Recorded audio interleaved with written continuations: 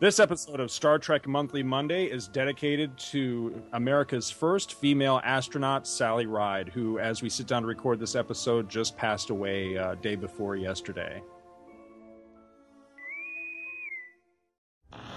And now, it's time to sit back and enjoy the Two True Freaks Internet Radio Broadcast.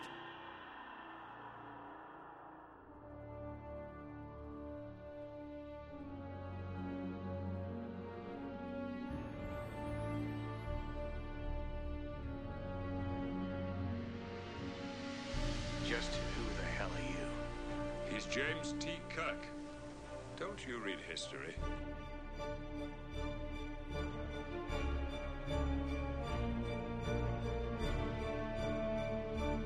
What did you say your name was?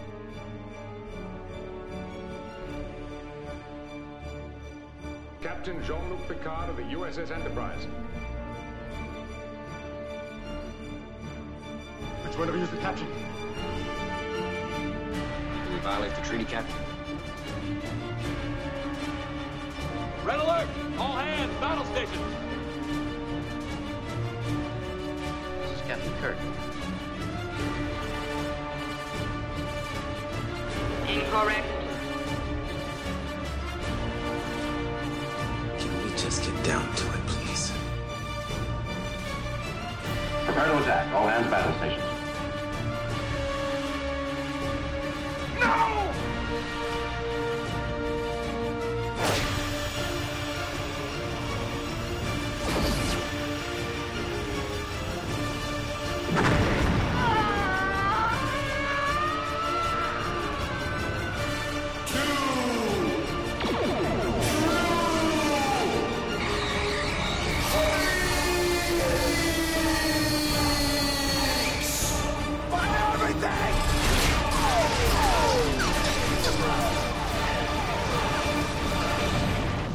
And now, Scott Gardner and Chris Honeywell.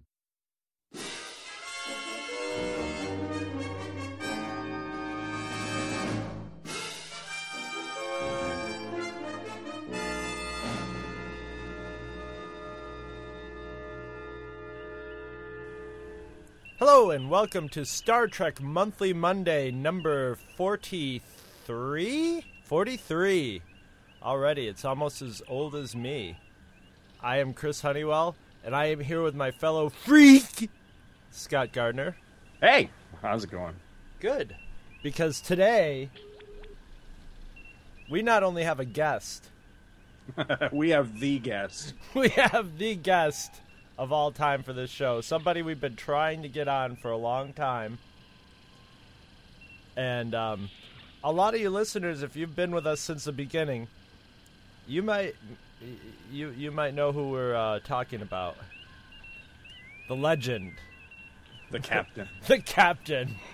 The captain of the ship. You know who I am.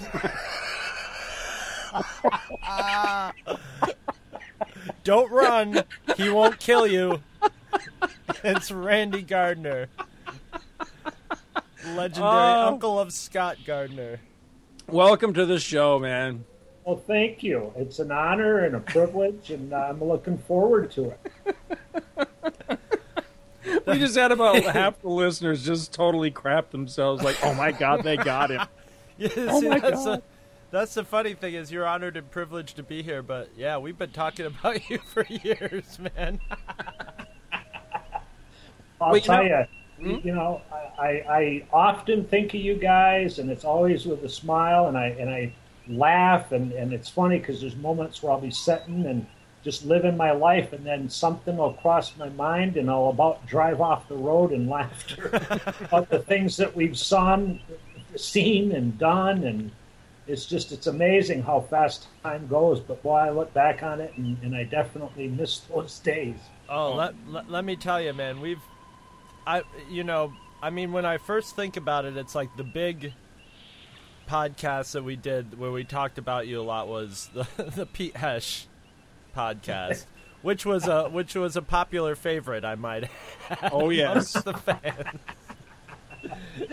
Yeah, Pete Hesh has made quite a few fans, and now Scott and I could go, yeah, and people know what we're talking about. Oh, I mean, I have gotten on Skype calls with people that only know us, through the show and stuff like that, have no connection to, to us really, or to Black River, or to Pete, or any of that stuff. And as soon as the Skype call starts, they go, yeah, because it's become its own entity. It's crazy how that's happened. It's awesome. We have spread the gospel of Hesh around the world. Well, it's funny because I he's a true blue late stage alcoholic, but he's been like that since 6 years old. I mean, the guy's been drinking straight liquor for as long as I've known him, and I'm 44. The amazing thing is that, I don't recall the guy ever having a hangover. I don't recall him. I mean, he drank and drank. Of course, he probably never had a hangover because he never stopped drinking. Being drunk. But there was the poor guy never went through withdrawal. But you very rarely saw him like grumpy. You know what I mean? Yep. There were some people, like, if they're alcoholics, they go out and they beat their kids, and they crash their car or whatever. He just, he would just go to a bar and then crawl 3 miles home, Exactly. And the thing about him is his whole life has been friendship and partying and, music. I mean, the guy, he's probably seen more bands than we'll ever see in our lives put together. I mean, he's all the way from, probably some late 60s bands all the way up to nowadays. I mean, and he just loves it, which is pretty cool. You got to wonder how many of them he actually remembers seeing. Right, yeah. Yeah, and the funny thing is he probably don't remember many. The last half dozen concerts I went with him to, halfway through the show, he was gone. Yeah, exactly. And then he'd miraculously show up at the exit door as you were getting ready to leave. I don't know if he was... Maybe he was a wizard, or I don't know. It's like some drunk people have that, just sort of that luck of the completely like sloshed, because how at that Julian Lennon show, I mean, how many times did we ditch him at that? Whether with the times we were ditching him in the hotel, or on the way to Julian Lennon, or afterwards, or whatever, he would just. You just have to wait, and eventually he would crawl in. And you got to think, why didn't somebody, like, send him to the hospital when he would crawl in we'd be we're like on the 5th floor or something like that, and he had to crawl from the Landmark Theater up through the lobby and into the elevator, and he made it to the door, of the room somehow. And he could barely talk. Amazing. It's just, and I gotta say this with Pete, he is, I mean, he'd always be willing, he'd always, I mean, if you were short on cash and wanted to drink, or I can remember many times when I was probably 15, 16, 17, he'd give you money to go to the arcade or whatever the case was. And the funny thing was, I mean, he was very generous when it came to that.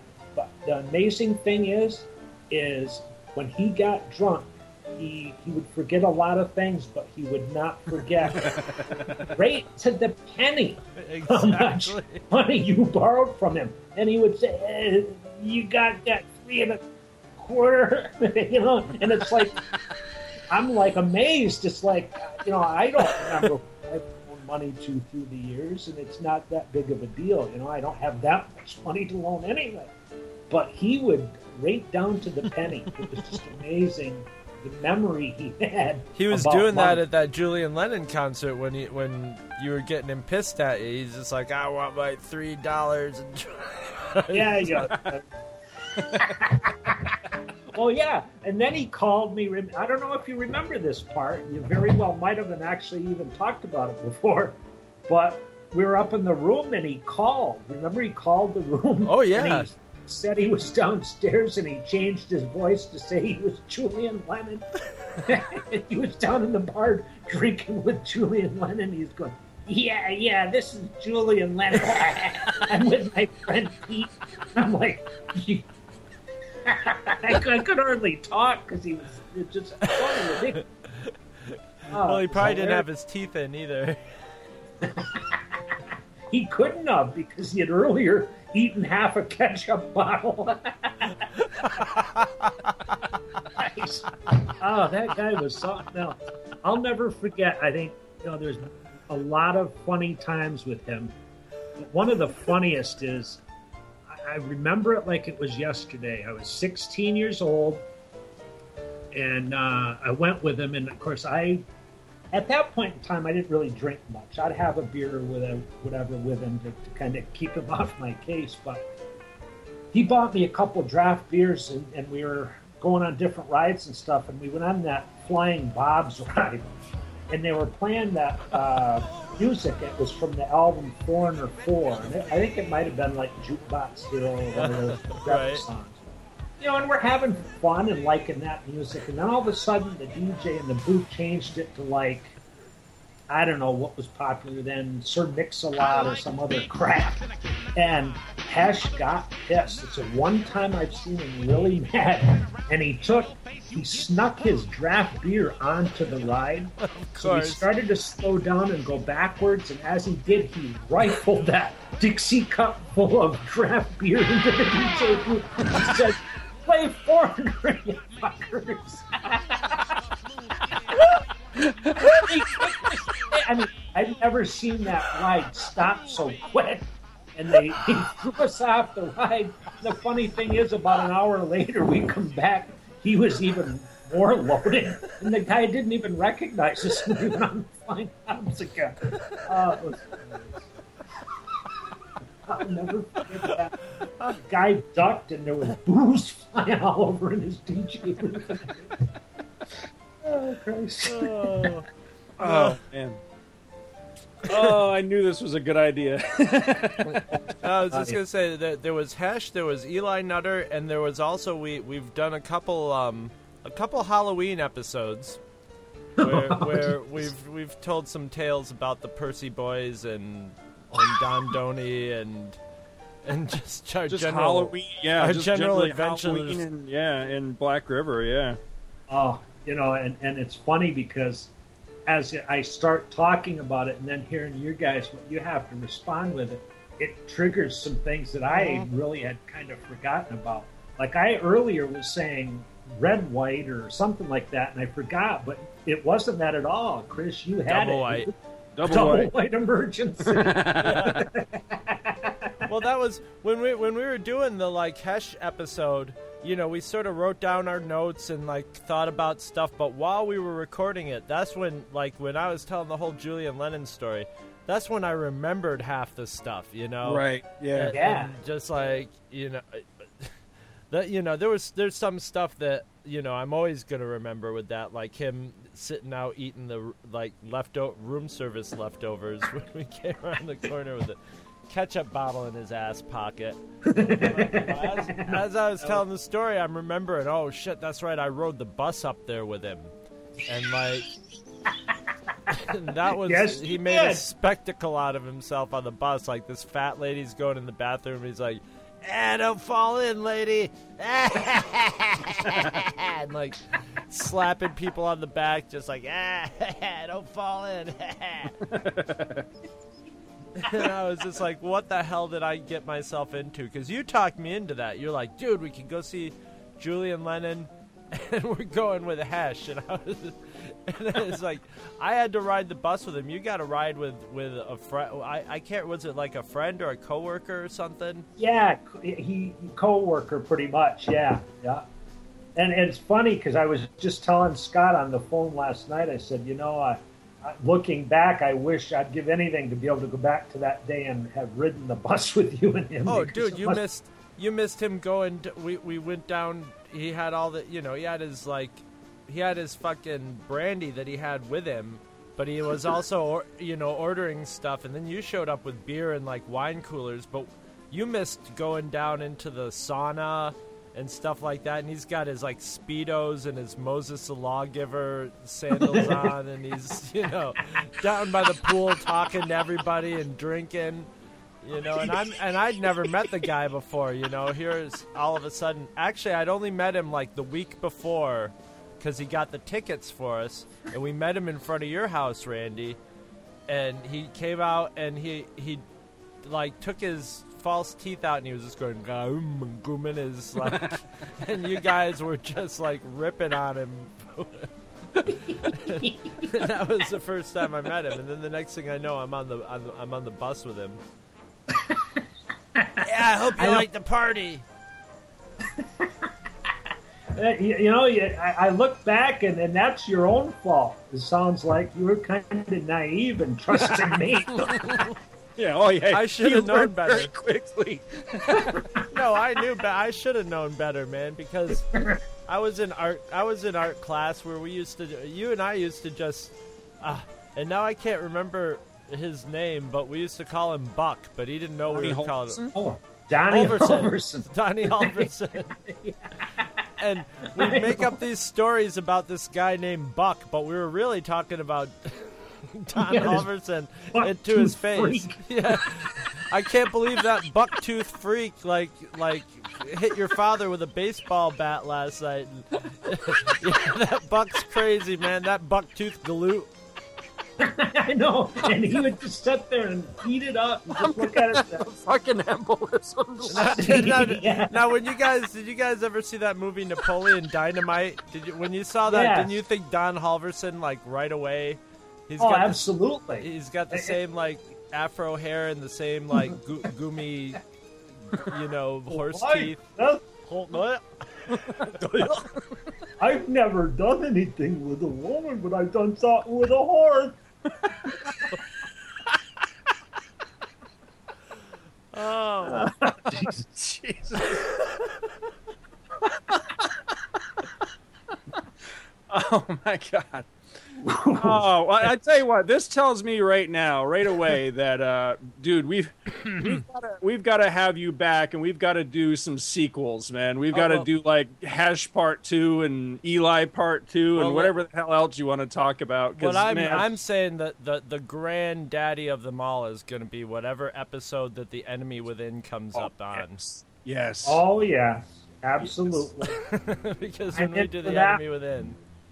Because you know who I am. It's going to be like a national holiday on Two True Freaks, man.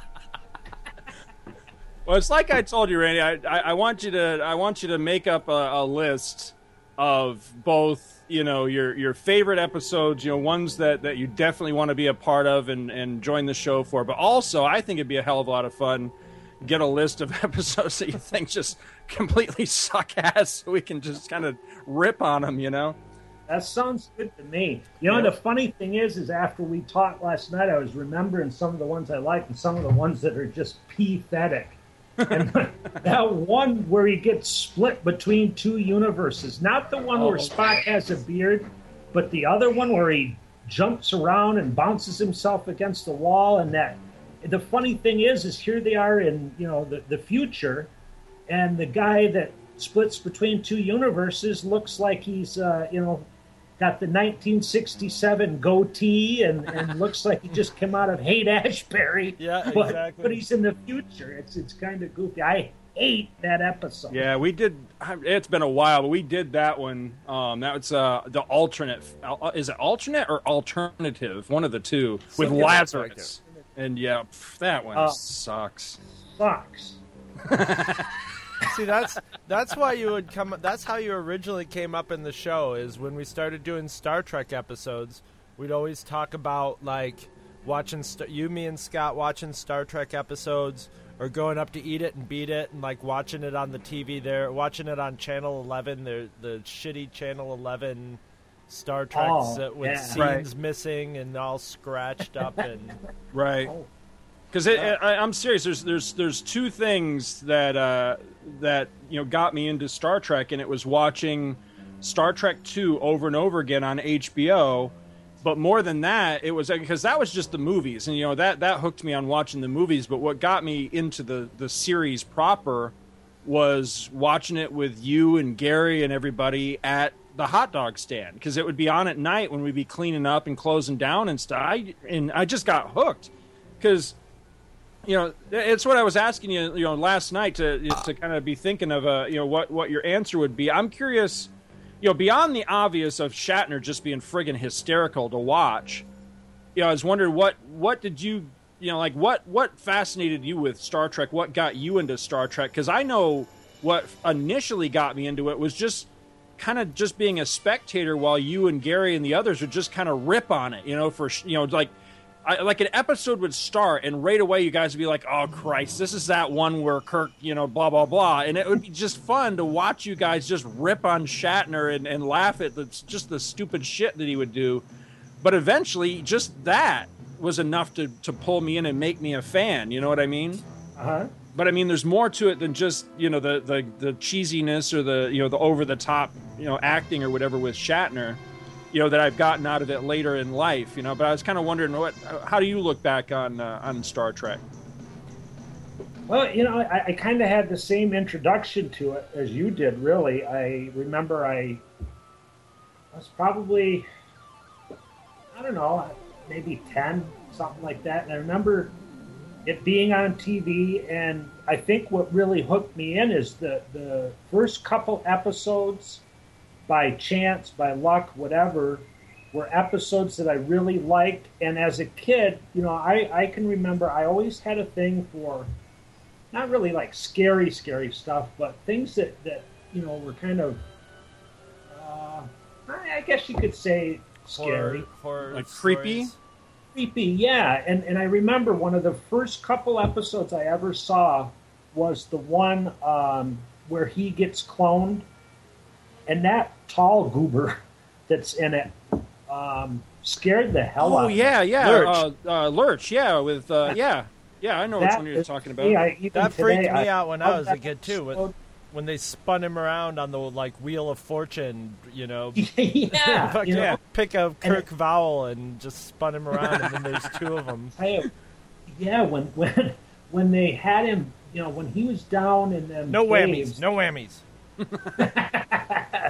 When he was down in those caves and he made his voice sound like the woman and all that, it just, man, it sucked me in. At that point, I was a fan. I liked that episode. Then one of the other ones was the Corbomite Maneuver. Yeah. That I saw early on. Have we done that one yet, Chris? I don't know if we. I don't think we have. I don't think we have. Have some Tranya. Yeah, when we do that, we gotta have you on for that one, because damn, that's a good. You know what? While you guys get loaded on Tranya during it. You know? Drink. Ha ha ha ha ha. They should have had Edge play him.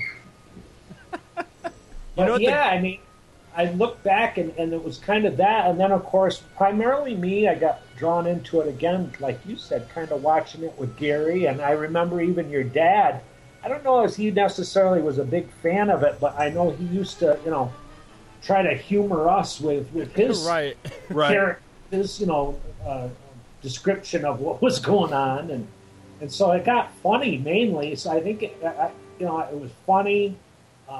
The most of the first probably half dozen to a dozen episodes I saw, I really liked, and it just drew me in. And of course, I loved Star Wars too, but I don't know. I always had a thing for the Enterprise and the beaming to places, and I just thought it was really, really neat. And it's funny because you look back on that show and the things that seem so bizarre, I mean, today are you know, they're not so bizarre. Yeah, commonplace things. Yeah, definitely. Well, I was just saying, you know, a lot of like what we got, the Star Trek and like the Beatles and stuff, all came from like, you know, like Gary and Ronnie and those guys, the guys that were a bit older than us, you know, and they grew up with the Beatles and Star Trek, you know, from the 60s.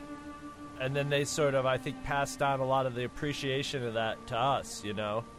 Absolutely. I mean, that's where I got introduced to all that stuff. I mean, music, the TV shows, some of the movies, some of the classic albums.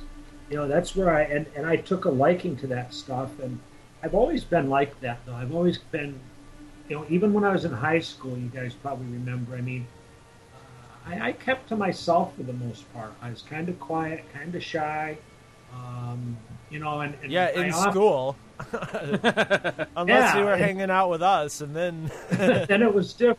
Yeah, but I had a hard time in school. It didn't come easy to me. The work did, if I would have done it, but the relationships. I mean, you know, I won't get into all that here today, but I mean, there was a lot of things going on at home that impacted the way I acted, not only in school, but outside. I mean, outside of school, I was definitely, you know, trying to get out the things that I couldn't get out at home.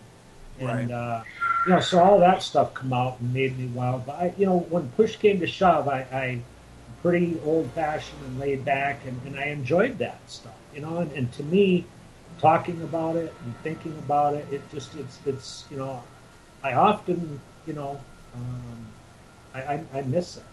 Because, I mean, I was telling Scott last night, I got season 1 on DVD. I don't have the other seasons. I've been meaning to get them. I just don't have them yet.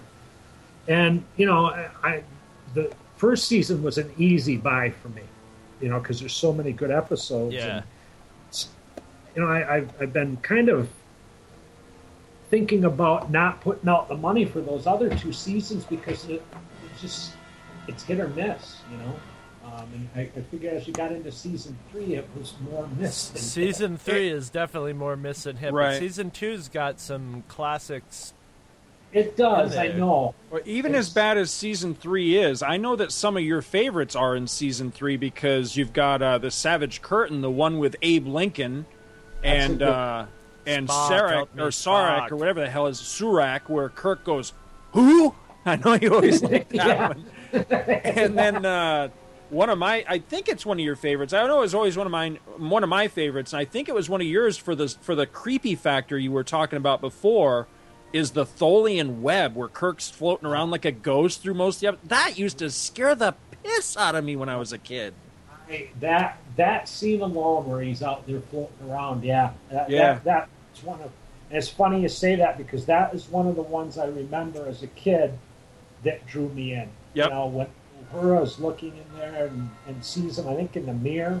Yeah. All that. I mean, that it was that kind of stuff that really drew me into it. Because, I mean, really, at the time, even probably in the 60s, of course, none of us were around, but in the 70s, I mean, there was nothing on like that. I mean, I could give a crap about the Rockford Files and, you know, all that other crap that was on. Ironsides. I mean, I can remember as little kids, like when we first moved to New York, and you and I, you know, were first really becoming, you know, good friends and everything. We were little, you know, we were under 10 years old.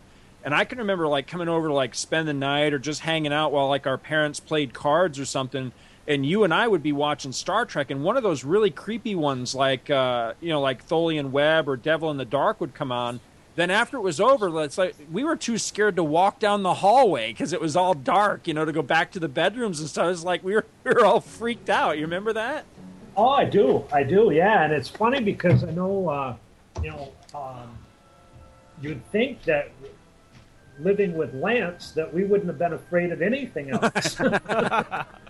But, yeah, I can, and it's funny because I think back that old dumpy trailer there, that back bedroom, the moon would shine in through that light, and I swear there's some nights you'd see a curtain or something would move, and you'd swear there was somebody freaking standing there looking in that. I used to always, it might have been. You was me friends. Let me in. I was just watching the TV through the door. Yeah. Probably was. Oh, God. But yeah, that kind of is where I remember anyway being drawn into Star Trek, and I mean I've loved it ever since. I've loved the old characters. and I was so happy when they got back together and made the movies. It was so cool. Definitely.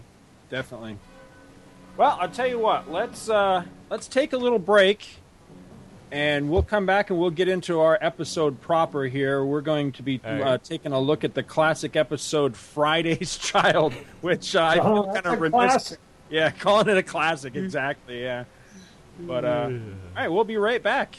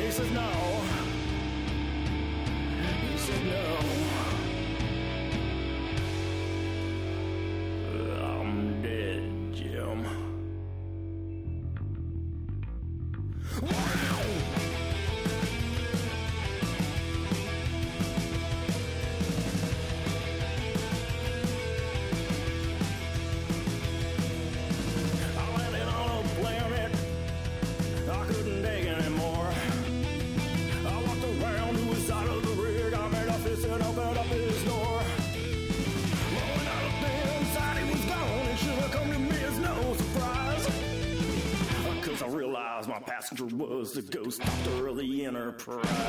It's a no. It's a no. It's a no.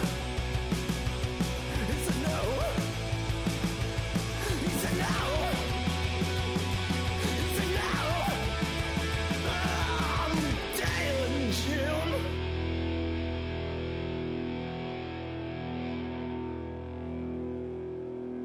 As I got back in my cab, I heard him say one last thing. Tell me what. I'll see him real soon. Hey, welcome back to Star Trek Monthly Monday. And now we're back for the serious part of the show where we're gonna do some serious analysis on what episode was it? Friday's Captain's log, stardate 3498.9. Lieutenant Commander Scott in temporary command. Our inability to reach the landing party is strange. Say to yourself, the child is mine. It's yours.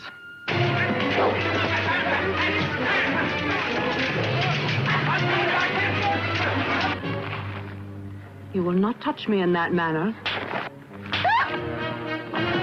Communicators, weapons.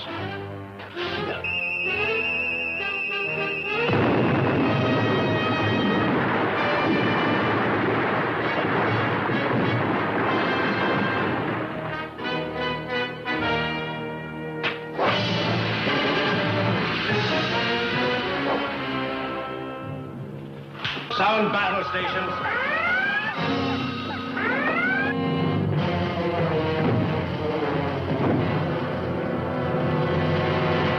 What have you been drinking? Coochie coochie coochie coo, Captain.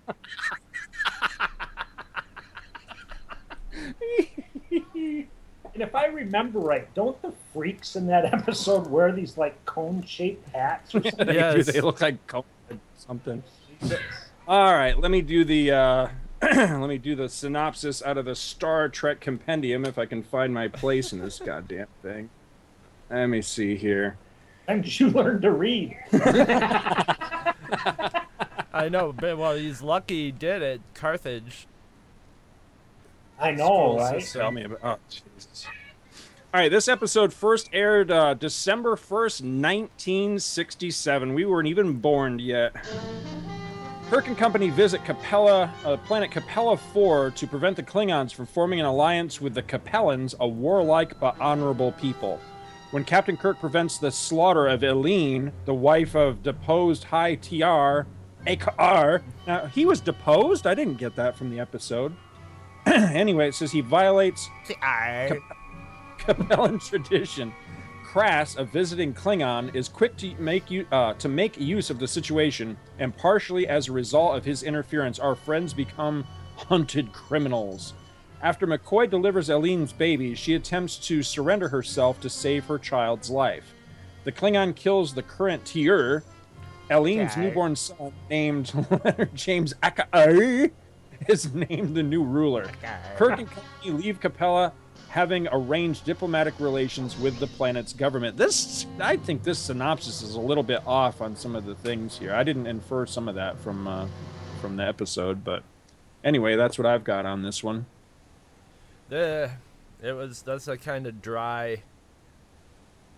It doesn't really describe like the people as being giant warlike people that dress like, I don't know what they dress like gummy bears or something with feathers on them or something.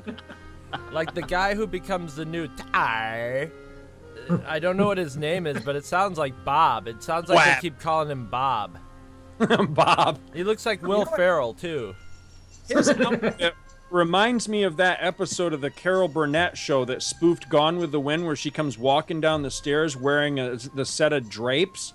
That's what his outfit looks like. Like somebody just pulled the curtains down and made a $15 costume out of a set of drapes or something. You know, it's really shitty looking. And it's funny when you say that stuff, guys, because it's when you look at it, some of the dressing and some of the scenery said a lot to me in those episodes. Because you look at the good episodes and it just, the environment and the setting that they're in and the different stuff they use is cool. And like that episode, it's really strange. They're out in that same back lot that they always are in with all the hills where where he fought the Gorn and everything, from not Wayne's World, from Bill and Ted. Bill and Ted, yeah. And, and so they're just, they're running around outside. What I like in that one is when they're getting chased by the villagers and they see them coming after them, there's 4 shots over 10 minutes. And it's like the guys have walked a whole 50 feet in 10 minutes. They just keep looking back and showing the same shot of the guys coming up on them. That's one of my notes, is that these are some slow-ass Capellans, because it takes them half the episode to go around a hill. It gives Kirk and Spock 15 minutes to figure out how to make their communicators into, explosive weapons and then they have all that time to make bows and arrows. And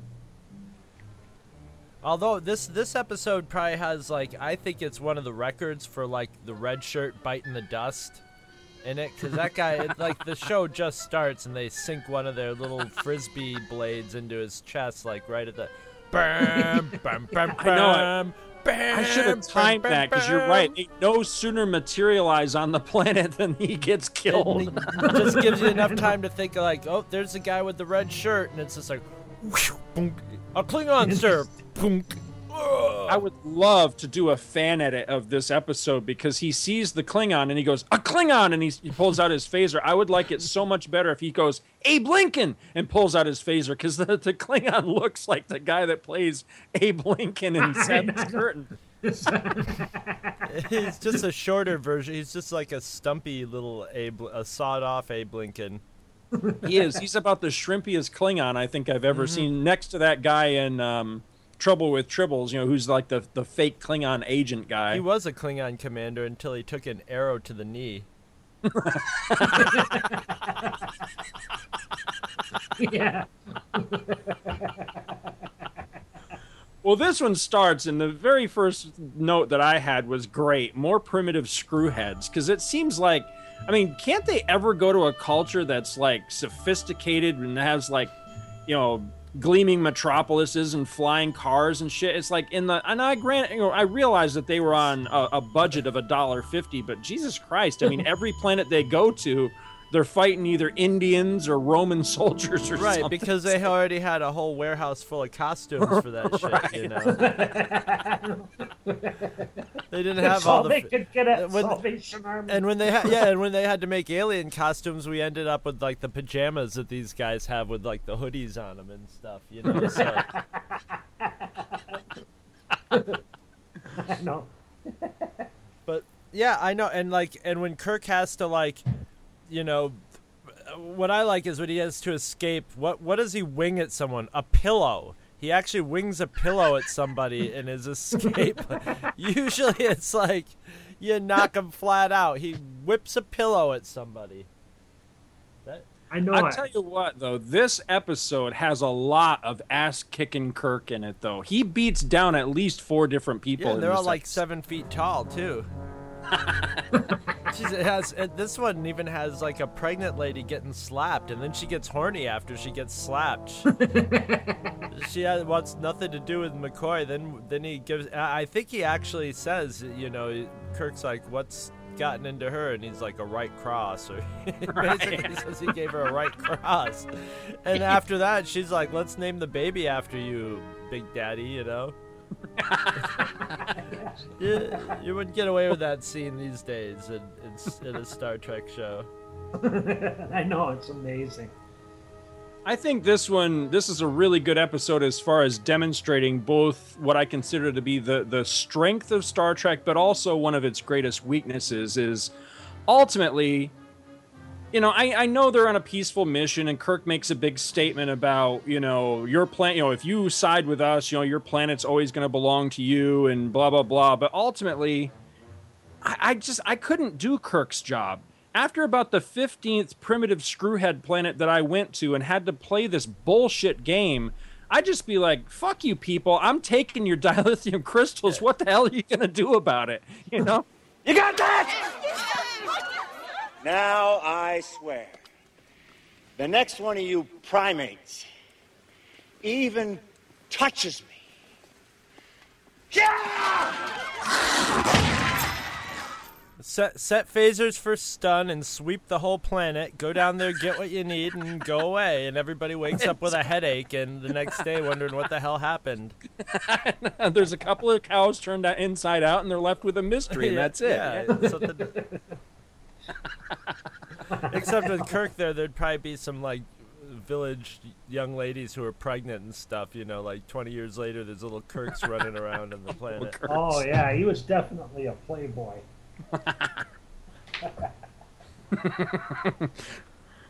There's a lot of goofy shit in this episode though, because what's his name, Bob insists that they throw down their weapons at the beginning of the episode, and Kirk has this look like he's trying to decide whether to comply or whether to just walk over and whoop his ass. But eventually he just gives in, and he pulls his phaser and his communicator off his belt and throws them down at Bob's feet. And I'm thinking, dude, why the hell are you giving up your communicator? Communicator's not a weapon, and you're going to need that shit to get back to the ship. Exactly. Well, obviously, though, a communicator is a weapon because they use it to blow up rocks later on in this episode somehow. Yeah, what the hell was that all about? I know, they can transform those and wire those things to be explosives, but he throws it down to their feet. Hey, that's even before the day of freaking MacGyver. I know, right? Yeah, he says something to Spock about, could we jury rig these things together to set up a sonic disruption? But then when that blast goes off, it's clearly set off with some form of explosive. It's like that's some sort of sonic disruption there, dude. I know. I love watching those because I love picturing the guys off the screen, like big fat, like, just like guys in t-shirts, like chucking styrofoam rocks at the actors while they roll down the hill and stuff. I love that shit. I had a million styrofoam rocks getting chucked in that one scene. Oh, I've got a bunch of notes here. I forgot entirely about this Klingon dude, and it's probably because I don't think they actually name him in the show proper. But I had forgotten about this particular Klingon. I thought the only ones we ever got was like the guy from Trouble with Tribbles, Day of the Dove, and there's one other one. I forgot entirely about. Oh, the guy from Errand of Mercy. I forgot entirely about this dude here. He's not as greasy faced as they usually make the Klingons. He was just sort of had that. He has that cheesy. I call it chin pubes. Yeah, he does too. But what's funny is I had thought that Gorkon, who was the Chancellor in Star Trek VI, was the first one that we ever got that looked like Abe Lincoln, because they did that intentionally. They gave David Warner that beard intentionally in that movie so that it would be kind of a visual callback to Lincoln the Peacemaker, the great emancipator type of thing. I didn't realize they'd ever done it before, because that guy's got, he's clearly got a Lincoln beard in this episode, and I couldn't tell if it was his own real beard or if it was, makeup effects or whatever. It looked real, but I couldn't tell.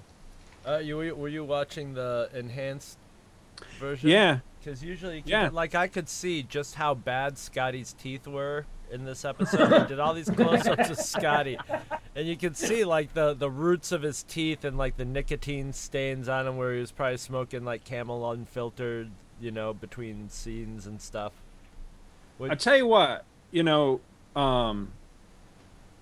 I made a note of this here somewhere. Now I'm not seeing it in my notes. Oh, here it is. Once you know about Doohan's hand, and you watch for that, this is an episode where it's painfully obvious that he's trying to hide it. If you watch for it, it's actually crazy the degrees that he goes, the lengths that he goes to hide his whatever you want to call it, deformity, I guess. Is he missing one finger? Is that all? He was missing a finger. Yeah, that's all it was. He was just missing a finger. But there was something about TV back in those days, because Gary Berghoff had the same thing. Right. He had some sort of physical thing where they wouldn't allow him to show that on television, and Doohan did the same thing. But this is an episode where it's really obvious, because watch again the scenes with Scotty in command, and I'm serious, some serious lengths that were gone to constantly keep that particular hand, away from the camera. He goes so far as at one point where he sits down in Kirk's chair, he actually tucks the hand down in the side between like the armrest and his leg, like he's trying to get some change out of the corners. Out of it. Yeah, exactly. And it's a very uncomfortable and unnatural sitting position. It's really strange. I didn't notice that at all. Oh yeah. Yeah, it's one of those things. Like I said, once you notice it, you can't unnotice it, because I'm always watching to see if I can spot, all his digits or not, and so far have not been able to see him in a classic episode. All my digits. Kirk perked right up when I Dream of Jeannie walked into the room. Oh yeah, he thought when they're like, "Oh, she's coming offering gifts," he thought, yeah, he definitely had his idea what the gifts were going to be. I was going to get him a little Capellan tang. Well, the thing is, he's just about to reach for touch that fruit, and McCoy's like, "Don't do it! Then you have to fight her brother. The honor of fighting her brother and stuff." But McCoy lets him reach out for it before going, wait, don't do that, Right. So. It's like bad editing or something, yeah. Well, it's funny, too, that Kirk would actually stop himself from that, because as we see later in the episode, he whoops like a dozen guys. Yeah. So you would think that if Kirk, if it's, okay, don't take the fruit and don't get any while I'm on this planet, or take the fruit and I can bag this chick. All I got to do is fight her brother. You'd think Kirk could stand up and be like, I got this. I'll be back in 15 minutes. I don't know. These guys are kind of pricks. So I don't know if the girl even came in the deal. I think maybe the fight was the whole thing that they valued. Maybe he would have just been able to have a fight and that's it. It's like, basically he gets to wrestle around with her brother instead of her. So I don't know how that was supposed to play out. The only one who was getting any in this episode might have been McCoy, but I don't think he was going to get any from the woman who just gave birth. I don't think sex is big on women's minds right after they have a baby. Even if you did just slap, give them a right cross. Right cross. Well, too, I think you got to remember, look at Bones. Would you really want his bone? I don't want no DeForest Kelly plugging me any holes. Well, then and it's like Julie Newmar, who is supposed to be this big sex symbol, well, she was a Catwoman, right, in the old Batman and stuff like that, but she's all pregnant, and and they definitely did not. It's sort of a testament to her acting that she played a totally different role, and you could almost not recognize her. But it's weird. It's like having like some sex goddess woman in the role, and then taking away all the hotness from her. I blame that for why I've never found Julie Newmar attractive. I've often heard her, talked very fondly about by other guys around our age. In the skin tight Catwoman outfit, Yeah, and this is the first thing I ever saw her in, so I just always see her as, the pregnant, lunatic woman, and I just don't find her attractive at all. That nobody was allowed to touch. Right. Except for she's creepy. McCoy. McCoy. They always do those in these Kirok. I love that episode. Kirok. We had a lot of fun with that one. Oh, behold a god who bleeds. Let's see what else we got on this one. Probably my favorite moment of this entire episode is when Catwoman wakes up in the cave and McCoy's kind of dozing, and she picks up a rock and just in a righteous world she should have split his skull wide open with she just hauls off and just screams him. I know, and you never hear. He's such a bitchy, whiny guy. You never hear him like going, "Oh, my aching skull," He's just like, "Oh, that bitch." Yeah. What the hell? I know, and then they're all chummy at the end of the episode. It seems like he'd give her another right cross. Coochie, coochie, coochie, coo, and then just clock her on the head when she's not looking. There, now we're even. Although granted, he did punch her first, so. No, yes. She slaps him twice before he hauls off and belts her one. You're right. Oh, he hits her before she clubs him with the rock. Yes. Is that what you meant? Yes. Yeah, that's true.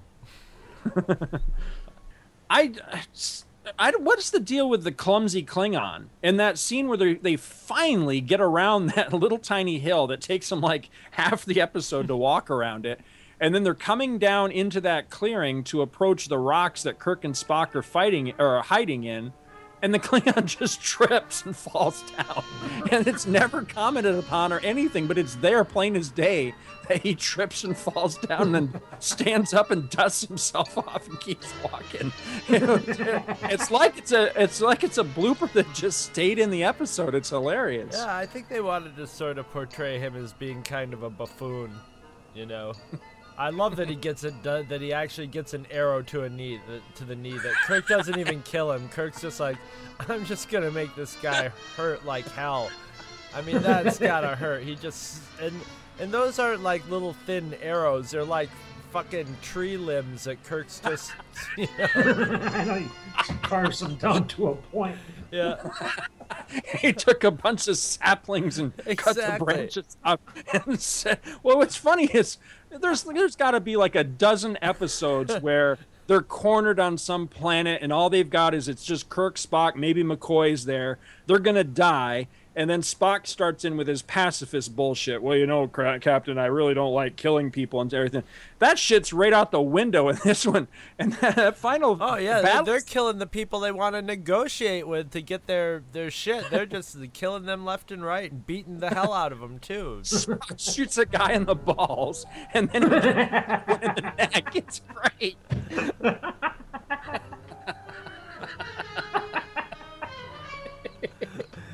Called negotiations, Captain. Let me. We come in peace. We come in peace, and we're gonna leave with some cooked nuggets. I can't wait until we cover that episode. I wish you were here, Randy, when we did Miri, man. Oh, I love that episode too. See, I've got it too. No, blah blah blah.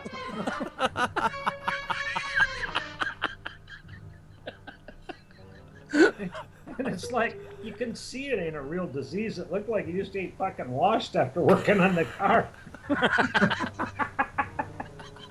Fucking McCoy all of a sudden's got a bunch of oil slits on his fucking arms. They should have had Scotty just beam down some lava. And they would just... The only thing you got wrong with you is fucking scurf. Wash once, will you?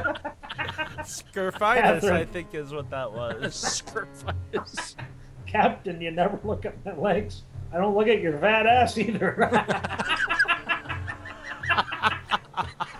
Biatch.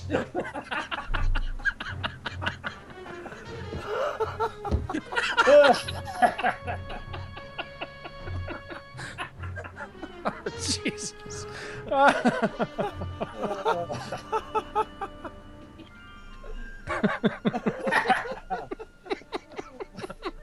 Bryce, would you look at her legs? Oh my God. Oh, she actually didn't look too bad. That was like one of the last times she didn't look too bad. Because the next time we see her, she looked like 10 miles of bad road. Yeah, she did. Because isn't she the one that became like a crack whore in New York City or something like that? Did she? Yeah. Yeah, she's a prostitute. Yeah. She had an awful life after that, but she turned it around. Yeah, because I'm pretty sure Miri is her last episode. I'm almost positive. So between Miri and Star Trek 3, she had a really rough time.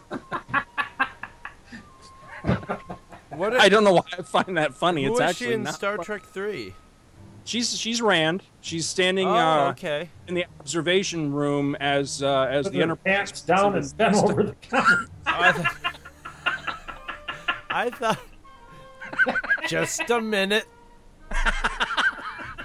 Too much woman, Janet. You're more than enough woman now, baby. Years ago it wasn't so good, but now you got that white ass. I'll do ya.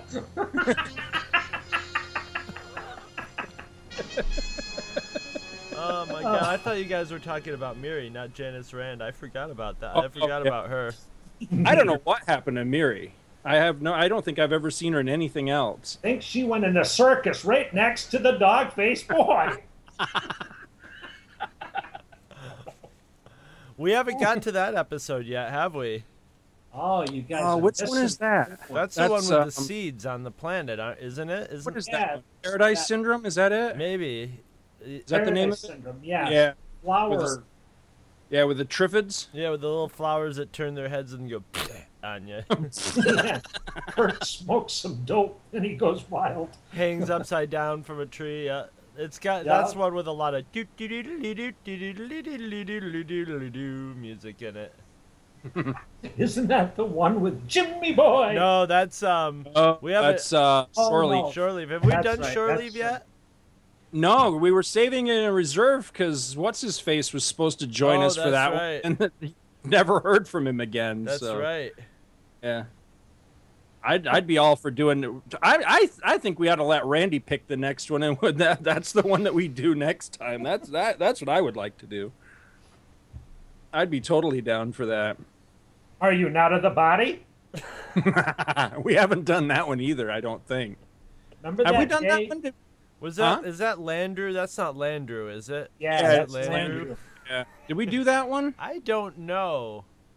I can't remember. I don't think we have.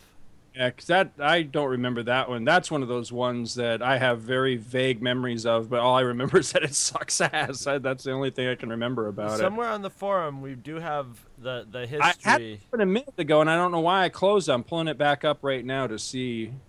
Scott, do you remember that day you and your father were standing in front of H&R Block on State Street, and that old bastard comes along, and I asked him if he was there for the festival? Do you remember that? And he looked at me like I was nuts, and then I go, 6 o'clock, the red hour. And he's still looking at me. I go, are you not of the body? Remember that? And he looked at me like I was fucking nuts. Well, we got a lot of that in those days. You would grab people right by the back of the head and go, "You know who I am," and they wouldn't know what the hell. Yeah, I did it right at the county fair. Like Greg Varney and Charles Petty and. I sat behind Charles Petty for a whole study hall one day. Shoots and away! And I'd take the eraser on the end of my pencil and pretend it was a rocket and cram it in the back of his fucking head. I remember. And he never said a word. No, he thought. Come to find out, that son of a bitch. He thought you would run him down and kill him as well. Come to find out later on, the son of a bitch is a pedophile. Oh, Really? seriously? That doesn't actually surprise me all that much. So I'm glad that I did what I did to the friggin' bastard. Wow. So he got in trouble, I guess, in in the later years.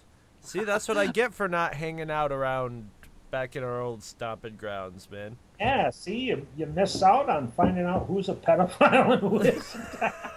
My favorite Charles Petty story was, I'll never forget, because I always felt a little bit bad that we picked on him so much. Me too. Because I really did. And he then never did anything. He never was obnoxious. He was totally silent all the time. Well, then I used to see him in certain classes or in certain study halls, and he'd always be reading a Star Trek book. And that was at a time when I was reading like everything Star Trek that they were putting out. So then it made me feel even that much worse. Like this was a guy that maybe I should be trying to make friends with rather than picking on him all the time, Which actually, I don't think I actually picked on him all that much, but no. I mean, I didn't extend the hand of friendship either. So one day we were walking across like a parking lot or something, and he was just a little bit ahead of us. And I went up to try to strike up a conversation with him and everything. And Randy and I had just watched Garth of Izar. It's that shitty episode with Catwoman, or not Catwoman, Batwoman in it, or Batgirl rather. Right. Remember where she's like the green slave girl? Right, and it has a bad music in it. Yeah. So I walked up and I was trying to talk to him about Star Trek and everything, and he was just kind of being, just non-committal. I think he was waiting for us to start ripping on him or something. And I kept trying to talk to him and everything, and then Randy was like, he was doing the quote in that episode at Charles. He kept going, Queen to Queen's Level 3 Captain, and like teasing him and stuff while I was trying to talk to him and everything. He just refused to talk to us and kept walking. So Randy was like, all right, well, fuck you then.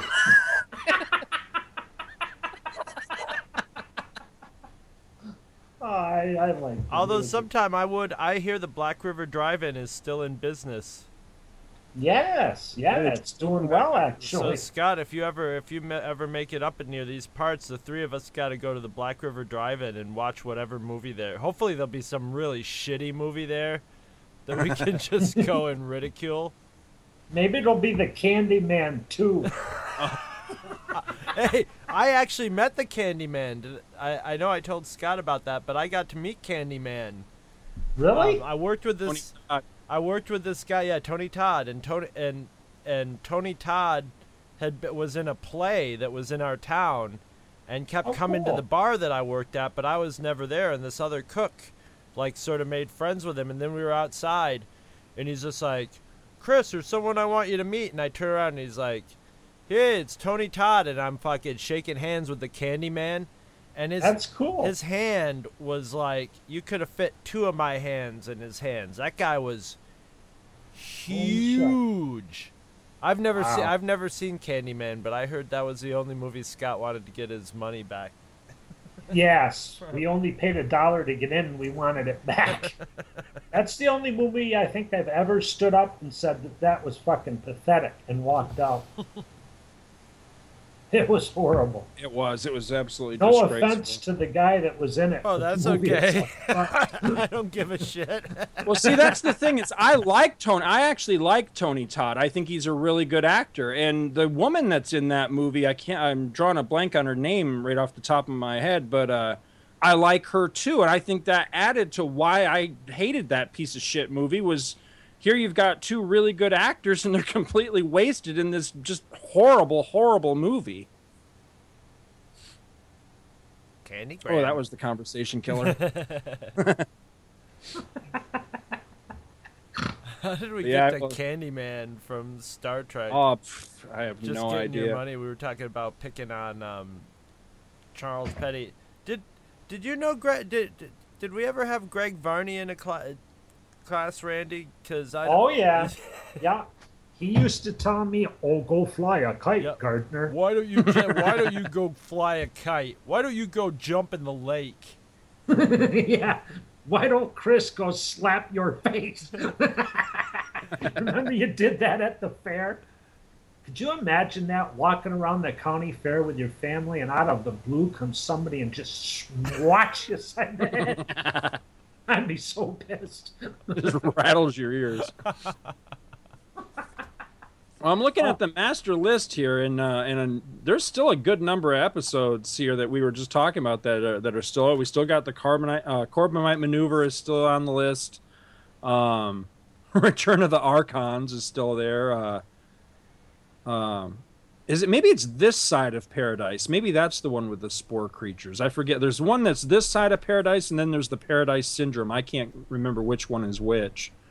Still got a Mock Time where Kirk and Spock fight. That's a good one. That's the one that Andy's got to be on too. Oh, that's right. Yep. Andy's. There's still a bunch of good ones though. Didn't we do a piece of the action? We already did a piece of the action. Yep. We did. It's still on the list here, but I thought we had knocked that one out already. No, I remember doing the Photoshop for that one. Yeah. Hey, Scott and Chris, what's the episode? What's the name of the episode with the cloud people when they tell Kirk he's got to dig with his bare The Cloud Minders. The Cloud Minders. That's one of our very first. Huh? That's the name of it? Yeah. Yeah. Oh, I didn't like that episode either. No, that was one of the most terrible ones ever. Yep. That's the one where Spock actually is like trying to get busy with the one woman up in the clouds. Oh yeah, that's right. I had forgot about he's that. Like getting part. all horned out, and he's not even pon far. Randy, that one, you need to rewatch that one at some point, just for the hilarity of the fact of you get a scene, right, where Spock is meeting that girl for the first time. And then it cuts to another scene, and I think it's with Kirk. And that scene can't run more than 5 minutes. Cuts back to Spock and that girl, and she's going, so you can only mate once every 7 years? I'm thinking, within 5 minutes, Spock's macking on that girl. It's awesome. I know. You can only mate every 7 years, but it just happens to be that window of opportunity. Well, look at the time. Oh, Jesus. I know, it's funny, some of the things they said and did on there, it just, if you're not paying attention, you wouldn't catch it. Oh, yeah, definitely. Well, it's like I say, I like the little looks that Shatner will give sometimes when a woman walks into the room, because you can just see him eyeing her up and undressing her with his eyes. It's awesome. Well, Shatner himself was probably doing that too. He was probably just like, well, he's like, do you guys have the, like, you know, the one sheets of all these, you know, the 8x10s of all the actresses that are tried out this year? Get her, yeah. Gives him the once over. Oh, it's awesome. Oh, you know, well, that, huh? You know, Shatner would come up to the actresses and probably like, you know, we're gonna have to make out in this episode, so you're gonna have to. Maybe we should practice, get into character a little bit. A trailer later. Yeah, exactly. Well, the baby in this one, the Leonard James, he actually turns up. I knew he turned up in. Remember the second comic series, the DC one, the Baxter Paper series? Uh-huh. One of the earliest storylines in that was one by Peter David called The Trial of James T. Kirk, where he actually faces a court-martial for all of his prime directive violations. Oh, God. And Leonard James Akbar is all grown up in that story. He comes to actually defend Kirk. And then I was looking at something else today, and it was saying that that he actually appears as a Starfleet admiral in several of the Star Trek Deep Space Nine novels. Now, I've never read any of the Deep Space Nine novels because I could barely make it through the series proper. But I think that's kind of cool, though. I guess. I think it sucks. Oh God, you should. Oh man, it would have been fun to have you on the 1982 episode we just did too, because we covered Porky's in that. Oh, was a 1982 movie. So that was the year. That's the year that Eli Nutter got accused 30 of. years ago. Yep. Yeah. 30 years ago, I told Eli, you went to Porky's. I love you, Daddy. Aw. Hey, I got it. Don't let her fool you. She's doing it so she can have my chocolate shake. Freak. Well, what do you think? We got anything else on this one? Oh, I'm. Yeah. Like Bury it. It sucked. It does. There are a couple of, after months and months of us going on, and me really trying to illustrate the point that it's kind of a fantasy ideal that there was ever really an ensemble cast in Star Trek. This episode actually makes a liar out of me because all 7 are in this one episode, and 6 of them are on the screen at the same time in the briefing scene. So it did happen from time to time. This is also the first episode where Chekhov does the "it was invented in Russia" thing, which he would do several times. Yeah, and Scotty gets the quote that George W. Bush messed up. It's the same. Is it? The fool me once, shame on you. Fool me twice, shame on me. I have to make sure that I get it right, though. That's a tough one. It also, according to this is just some stuff I picked up today looking at different sources. It also supposedly this is also the first one with Sulu's Viewmaster, but I don't know about that one. And it also said that this is the only episode in which Uhura and Sulu call Scotty by his nickname, and then it says Uhura also referred to him as such in Star Trek V, but she also refers to him that way in Star Trek IV. So it makes me think. I'm always dubious when they. About. Yeah, exactly. By their. Is this from the same place you got the synopsises from? No. Okay. No. I'd even trust them less if that's where you were getting that information from. Yeah, exactly. I prefer to just go off the top of my head with these things. Every once in a while, I like to look up and just see what the little known facts about the different episodes and stuff. It always makes me sad when I look up to see, because I was serious. I didn't think he really was, but I wanted to make sure that the guy that played the Klingon didn't play Lincoln in Savage Curtain. I didn't think it was the same guy, but I wanted to make absolutely sure. He wasn't. But then I learned that he's dead now. He died not too long ago, actually. But that always kind of bums me out when, I find out that these guys are, long gone now. That's always sad. I guess. Would it be? Want them to live to be 140? Exactly. They'd be in bad shape. You know, you want them to suffer and crap in a plastic bag. Great, Scott. He's still alive, but he's on life support. He just has blinky lights. Exactly. Boop. Yeah. Boop, boop. This episode suck. Boop. Boop, boop. Yeah. Did this episode suck? Beep, beep. Was it 2 for yes or 1? I don't know. I think it was 1 for yes and 2 for no. I think he really didn't do any of that anyway. He was just telling them, 1, I got to really piss, or 2, I got to take a dump.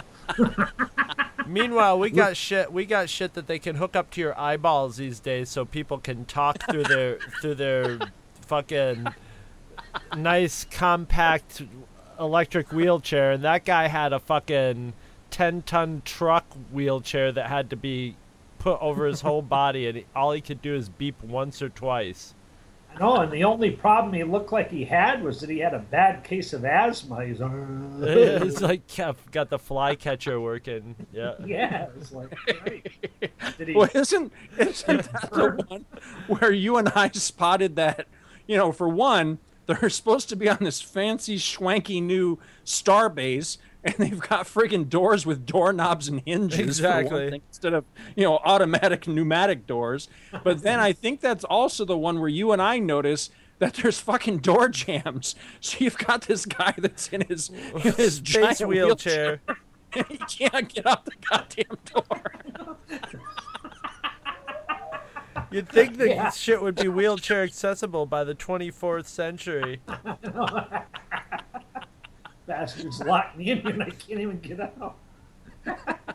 It's not bad enough that all I got is a blink 1 or blink 2 for I gotta get to the friggin'... He didn't even have a handicap tag on his wheelchair.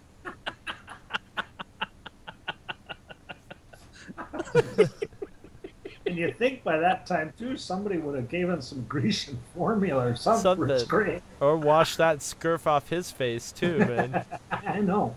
I'm going to wash that scurf right off of my face. I know, it looked like somebody drug him down the road by his nose. Road rash face. Do you have your... do we want to pick an episode, or do you want to use the random number generator? I can do either. I got the random number generator in my hand. Okay. The Star Trek computer fired up. And we are coming up with the number 59. 59, dude. Let's see, 59. Oh, Jesus Christ. What is it? If it's cat's paw, shit. Oh, we already did cat's paw. It's And the Children Shall Lead. Wait, didn't we already do that one? Did we? Yes, that's with Space Burger King, man. Yeah, we already did that one. Are you sure? I'm pretty positive that we did do that one. Let's see. Well, see, we talked about that one in one of those Halloween episodes, but I don't think we've actually done that episode. Let's see. I'm looking at the master list here. I'm not seeing it. Are you sure we did that one? No, of course I'm not. All right. I don't think that one. All right, I'm penciling in And the Children Shall Lead. That episode sucks. Have fun with that one, guys. Do you want to come back and join us for that one? Absolutely. All right. Oh. Let me get a pen and write down what season is that, guys? That's season 2. It's got to be like season 2 or 3. It's 59. There's 77 episodes, 78 episodes. Yeah, something like that. I'm pretty sure that's a third, but I'm looking it up right now. Yeah, it is. It's early in the third season. Okay. Yeah. Are we off? Good. Well, that ought to hold the little bastards.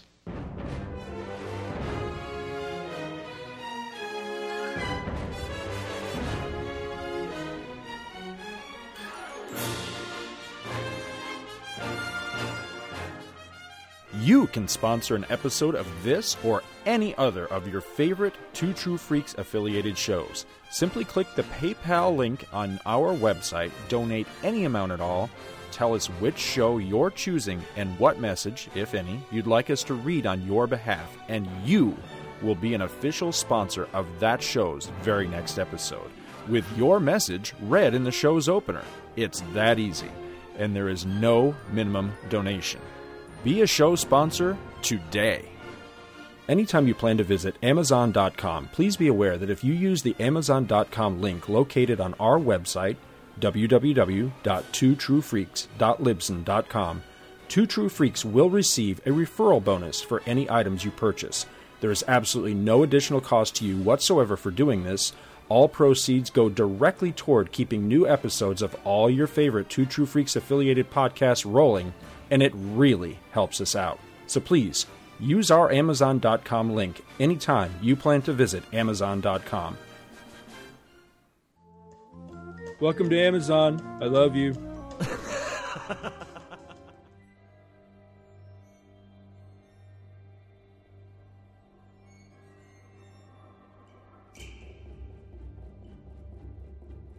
Visit our website at twotruefreaks.libsyn.com. Two True Freaks is always spelled TWOTRUEFREAKS. Libsyn is spelled LIBSYN. You can email Two True Freaks directly at twotruefreaks@gmail.com. Join our forum at forumforgeeks.com, where you can discuss all of the shows on our feed with us and your fellow listeners. You can find Two True Freaks on Facebook. Just search for Two True Freaks. Dumbass. And hey, you can friend me, Scott Gardner, on Facebook too. My name is spelled SCOTTGARDNER. You can friend me on Facebook too, if you can find me. Now available, Two True Freaks t-shirts. See our website for details. Two True Freaks is a very proud member of the Comics Podcast Network. You can check that out at www.comicspodcast.com, where you can hear our new episodes when we put them up. We are also members of the League of Comic Book Podcasts. For more information, visit comicbooknoise.com/league. If you ever leave your house and you actually have friends, why don't you tell them about Two True Freaks? Thanks for listening. And join us every Monday for new episodes of Two True Freaks.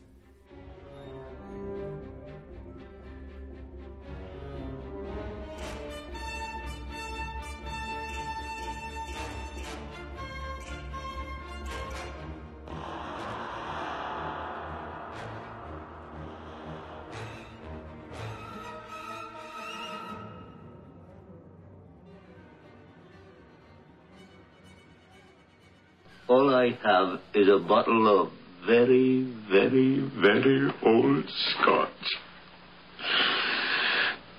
Whiskey! Can you hear me? Yeah. Well, answer me, Christ.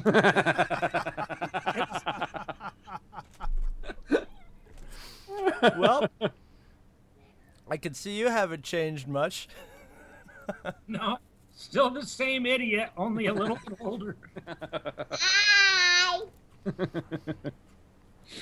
My poor kids. I can't imagine my son coming home and saying, "Dad, I got arrested for whipping somebody with a wiffle ball bat." I'd have to spank him and then tell him later, "Good boy." Exactly. Train him with a stuffed dummy of Don Doney from when he's young. Is that freak still alive? I was just gonna say, did you know he died? Yeah, I imagine he was probably dead by now. I think he had a heart attack after your father told him he was gonna kill him. Oh man, I know. It's like everybody that we got all the best stories about. They're all gone now. It's like Eli's dead, and well, they're just having Alfred's memorial in Black River, like next week or something like that. But he died 3 years ago. No wonder when I called him, he wasn't home.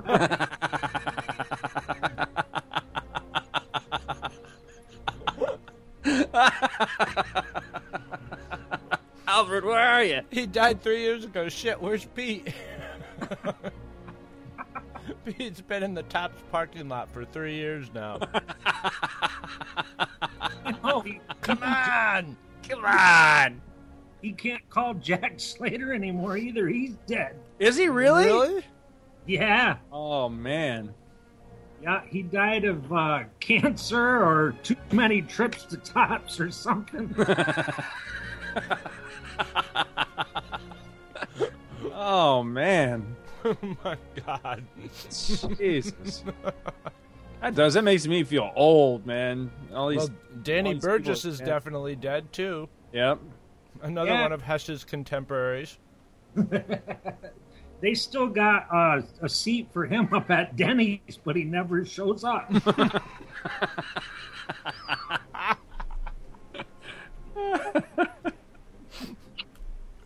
Oh, God. All right, say something. Arr. Who the hell's ringing the door? Your daughter. Christ, you try to do something. There's some freak wanting to slay magazines. All right, you want me to bring it in, Scott? How do you want to approach this? Just like a regular monthly Monday, and then we. As quickly as possible. I say we get into the preliminary stuff, and then as quickly as possible dive right into to introducing Randy, and we'll get right into the show proper. Okay. One thing I did think about though, did you hear that Sally Ride died yesterday? Yes. Wanted to dedicate the show to her. Okay. George if you want Jefferson died too. Who? George Jefferson. George Jefferson. Yeah, I heard that today. Yeah. This show's dedicated to Sally Ride and George Jefferson. Okay, we're moving on up. Well, we're moving on up to the side, to a deluxe apartment in the sky. We're moving on up to the side. We finally got a piece of the pie. Fish don't fry in the kitchen, beans don't burn on the grill. Took a whole lot of trying just to get up that hill. Now we're up in the big leagues, getting our turn at bat. As long as we live, it's you and me, baby. There ain't nothing wrong with that. We're moving on up to the side, to a deluxe apartment in the sky. We're moving on up to the side. We finally got a piece of the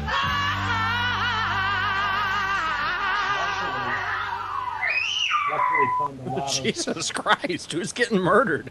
telling you. Yeah, my kids are playing with this freak kid down the freaking street that I can't stand. I told him a million times. Is he one of them Gardner boys? That little freak. It's Keep that little freak away from me. I'm telling you, freaking lunatic. This is a true story. This girl's 8 years old, and she's like a stalker. She's constantly down here when we're not here. I've driven by a couple times when I happened to, like Catherine and the girls were gone or whatever, Catherine being my wife, went around to a couple different places, and I stopped on my way home from work or whatever, and the frickin' girl's on my porch. I don't know if she's taking a shit out there or what she's doing, you know? So I come in one day and I look, and on the front door of my house, somebody's carved the word fuck on my front. I knew it was her. I wanted you to know I stopped by. I was going to say, is this kid engaging a partner or what? I said to her, do you know Scott in Georgia, by the way? He said, no, but I'll go right fuck on his door, too, if you want. She's the girl that lives next door. Yeah. Oh my God! Ah!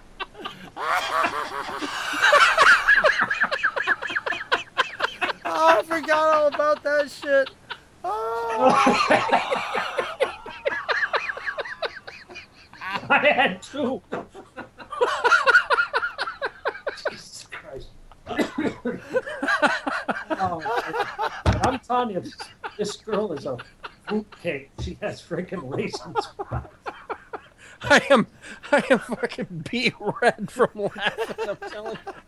The girl next door. Next door. What? Yeah. It's just starting to. That was like a letter that some girl wrote to him, right? Wasn't it? To you. To me. Because you rode the bus with me a couple of times to come spend the night, like on the weekends or something. And that one homely chick that lived down the street liked you, and she gave me a note that said, "Can something? You tell him I want to jump his bones or some fucking thing." And it said, "Tell him I'm the girl that lives next door." I'm the illiterate that lives next door. Oh God, yeah. And even at an early age, they really knew how to hone in on me, man. I'm raw. This is going to be the most fucked up episode of Two True Freaks Star Trek Monthly Monday ever. If this is like your first episode of this ever, they're just going to be like, "What the hell is going on here?"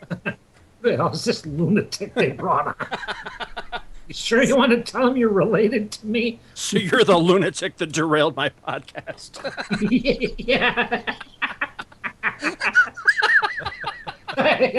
Yeah, I forgot about it. I like that episode too, where you're chasing that log that looks like a long turd. Oh, dude, I was thinking about you so hard last Star Trek episode that we did, because it was the one with Finney, where they think that Kirk killed Finney, and then they put him on trial. And there's that great, at the very end of the episode, Kirk's last captain's log, he says, "Beaten and sobbing, I dragged Finney back to the council," or something like that. But that's how he describes his encounter. He says, "Beaten and sobbing." That's because he gave him a fucking roundhouse to the jaw. Beaten and sobbing. Because I dislocated his face. That's sounds like Lance's excuses for me missing school. Randy could not come to school today, for he had the toe of my boot up his ass. Beaten and sobbing, I drove him to school.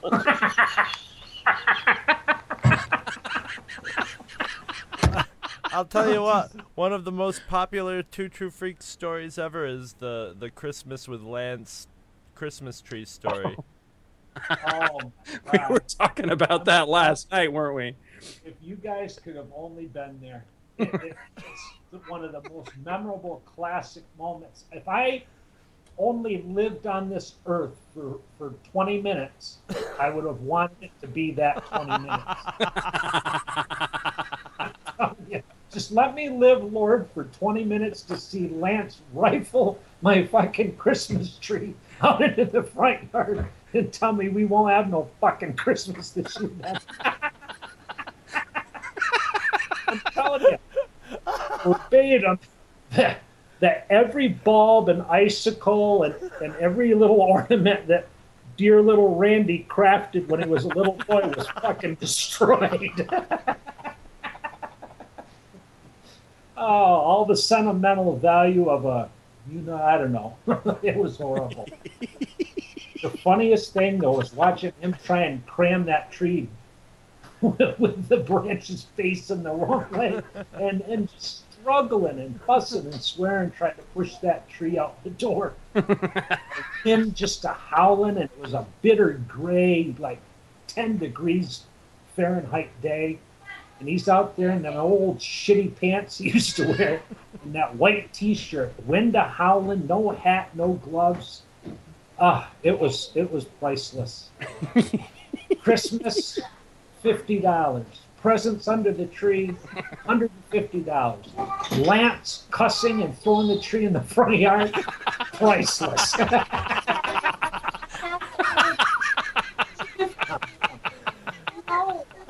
have to take my glasses off every like 5 minutes just to.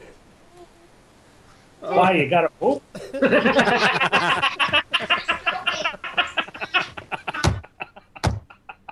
Jesus Christ. Oh, by the way, Scott, forgot. It's totally off the beaten path. But when your dad was just up here, we were playing badminton. I spiked the birdie right off of his glasses. Oh, oops, sorry. That was accidental. I meant to do it. Did he pick up the net and fling it and go, I hate this fucking game anyway? that was usually Monopoly. Right, yeah, he'd grab the corner of the board if he was losing at Monopoly and just fling the shit across the room. I hate this goddamn game anyway. I know. Oh, Jesus Christ. We had Mr. Woodcock. Mr. Woodcock, yep. And Scott come in. And he's just like, he can hardly stand up. He's laughing so hard and like crunched over, like his belly was hurt. And I go, what's the matter with you? And he goes, he could hardly catch his breath. Finally, he tells me, just listen to the morning announcements.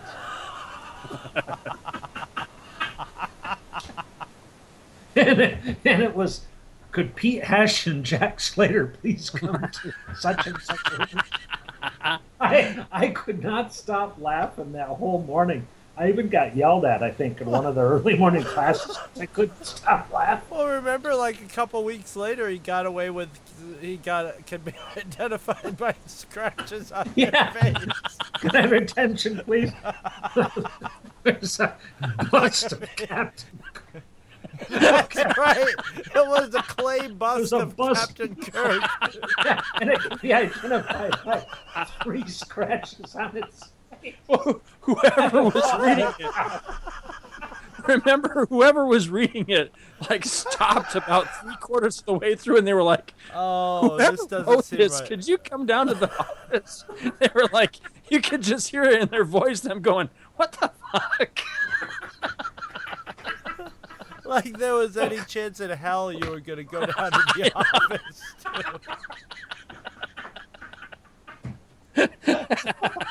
I know, I'm sitting there going, yeah, fucking ain't right, I'm going down to the office. That was one of those things where there were literally like 3 people in the whole school laughing their ass off and everybody else going, what? What the? What? Exactly. I don't get it. I remember sitting in homeroom and people looking at me going, what is so funny? And I'm fucking purple because I can't breathe. Is he having some sort of seizure or something? Call the ambulance?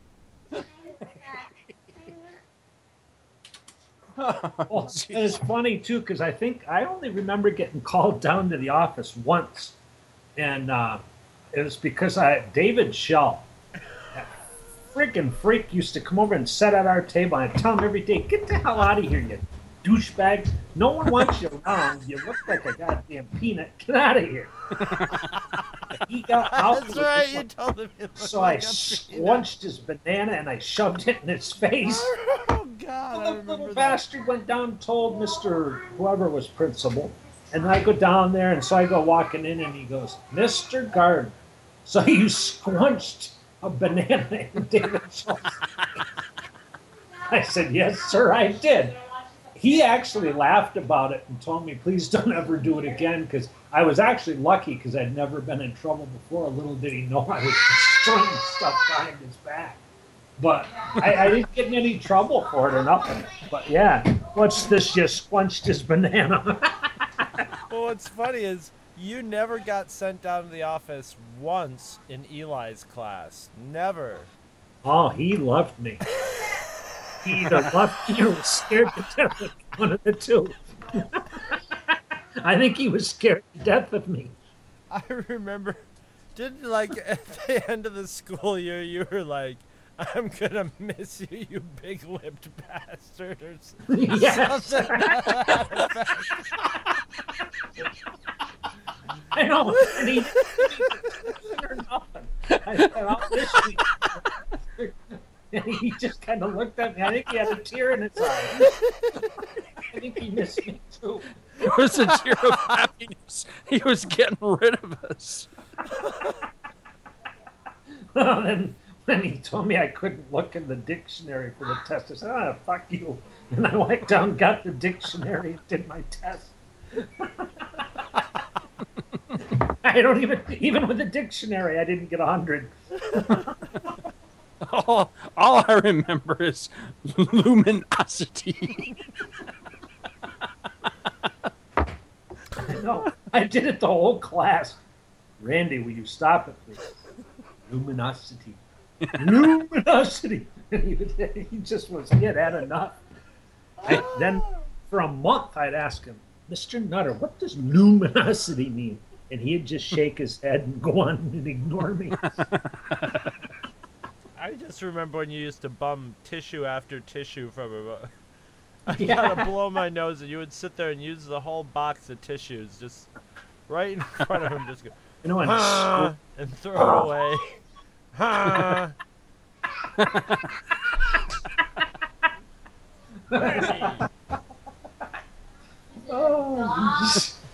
What? Cold. Oh my God! It was all it took. The funny thing is like you and Scott were like kind of legendary throughout the rest of the school just for the fucking shit you used to pull on Eli. Oh yeah, and, like, it was fun because you two were the only ones who would call him Eli to his face for one. Like every time you didn't call him. If you called him Mr. Nutter, you were like Mr. Nutter, whatever. Like whatever, Eli. What's funny is that the first time we ever tried to get away with that, he would stand there and he'd correct us. Oh, you really ought to call me Mr. Nutter and be all right, Eli, calm down. I'll never forget too when Scott in that one movie he put it on the wrong side where there was no beep, and Scott went beep beep beep beep, and he got all flustered and he was ready to just smash the record. He did. He broke it over his knee. Remember? He goes, "I don't have any more goddamn film strips," and he busts the record over his knee and threw it to the ground because he was 27 frames ahead of the record there by Gaylord Nelson. Well, Scott and I were like in the same class for Eli for like 10 seconds, and then Scott whipped a science book at the at the screen, and it flapped up and everything, and then they separated us. Because remember that year we were together that year at the beginning, and they were like, "We got to get these two fucking separated, or they're gonna cause too much."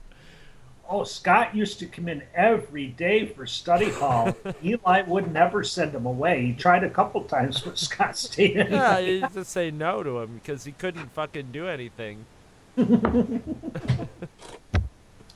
Oh, man. I'd show up for study hall, and he'd sign the pass, and then he'd go, "All right, now get out of here," and he'd send me right back out the door. So I'd go like I was going to the door, and I'd just cross the room and sit down in a different place. I forgot all about doing that shit. You couldn't get away with that shit anymore. We shouldn't have gotten away with it then. Actually, people would be like, "Oh, the things you could get away with these days." But man, we got away with some shit back in those days. Every day we were throwing stuff over that divider into Mr. Mr. Rivette. Yeah, Mr. Rivette. Rocket Rivette. Christ, I threw a banana peel over one day and it hit Mr. Rivette. And he come over and started bitching at Eli, telling him if you can't get control of this classroom or whatever. And it was me that threw the banana peel. Yeah, that happened in our class. Will Howard emptied a garbage can over into there, and the same thing happened. He came running over, and he's just like, "What are you gonna do to keep these kids in order? Because it's starting to affect my class too." Because we used to just wing shit over into because it was where he kept the what were they, mod sheets or whatever they. Yeah. So you had all the mod sheets were stuck in that divider. So you'd have to go over to get your mod sheet, and when you do, you'd grab it and just go wing, wing, and throw a couple things over there when nobody was looking. I know, I went over one day, I took the whole thing, I had forgotten all about mod sheets. I took the whole stack and threw them over the thing, and I went up and I go, Eli, there ain't any mod sheets. What are you talking about? He goes, what? I said, look, you assigned us, but we don't have any mod sheets. Oh, he was furious. Because I had flung them all over into Mr. Scott's class. God, I had forgotten the whole thing about you telling David Shell that he looked like a peanut. I wonder. I've tried to find that guy a couple times on Facebook just to see, what became of him. I think that stupid fuck he probably climbed up in a bell tower with a sniper rifle. Well, there's this Christian rock and roll guitar playing guy named David Shell, and I think it might be like his kid or something, because he could have gotten married right out, found some nice church girl out of high school, although or church boy. I don't know, Yeah. I would think that I would see that more with like Jeff Snave. Snave. When you were talking about like how you never picked on Charles Petty, I was trying to think of who you actually picked on, Scott, and it was just Eli Nutter. It was usually teachers, Eli Nutter, Mr. Kenahan, or John Graw. John Graw was one of the only people that used to, but he was like begging for it. Basically, he was like. He was like a stupid puppy that just doesn't know to go away. To sit down, that you don't want it around, John Graw. I had forgotten about that freaking loser. He was a goon. He literally was a goonie. So, there were a lot of them. Greg Varney was goony. He was like Don Knotts mixed with John Wayne. Why don't you go jump in the lake, Randy? Exactly. Jesus Christ. And go fly a kite, Gardner. Adil Imdad always used to be like, Charles, you know I am gay for you. And he would blow in his ear and be like, why don't you come with me and we will go on the date to a movie, Charles? And Charles would be like, maybe I would if I was gay, Adil, but I'm not, so why don't you go jump in the lake? Go fly a kite or what? He had a million of them. I know. I always wonder if he ended up in a fucking bell tower picking people off, Some of these guys, I'm telling you, they know what terrorism's about because they were victims of it. Anybody who fucking went to Carthage Central School District got a good taste of... I'm surprised we didn't have 5 Columbines in that school. I know. When you think they would have blamed it on us. They would have expected it from us. I know. There was definitely the potential there when you look back with some of the people that went to that school. Yeah. I'll tell you one of the funniest things I ever saw in school, though. Kevin Teifer was his name. He was 27 in the 9th grade. Right. And like Merle Passage. Mr. Metcalf pissed him off, and he used to talk like Donald Duck all the time, and he would swear in Donald Duck's voice and everything. It was actually kind of funny. Well, Metcalf caught him one day and threatened to kick him out of class or something like that, and he said, fuck you, basically, as Donald Duck, and Metcalf said, what'd you say to me? And got right in his face, and Kevin Teifer just shoved him right into the deep end of the pool.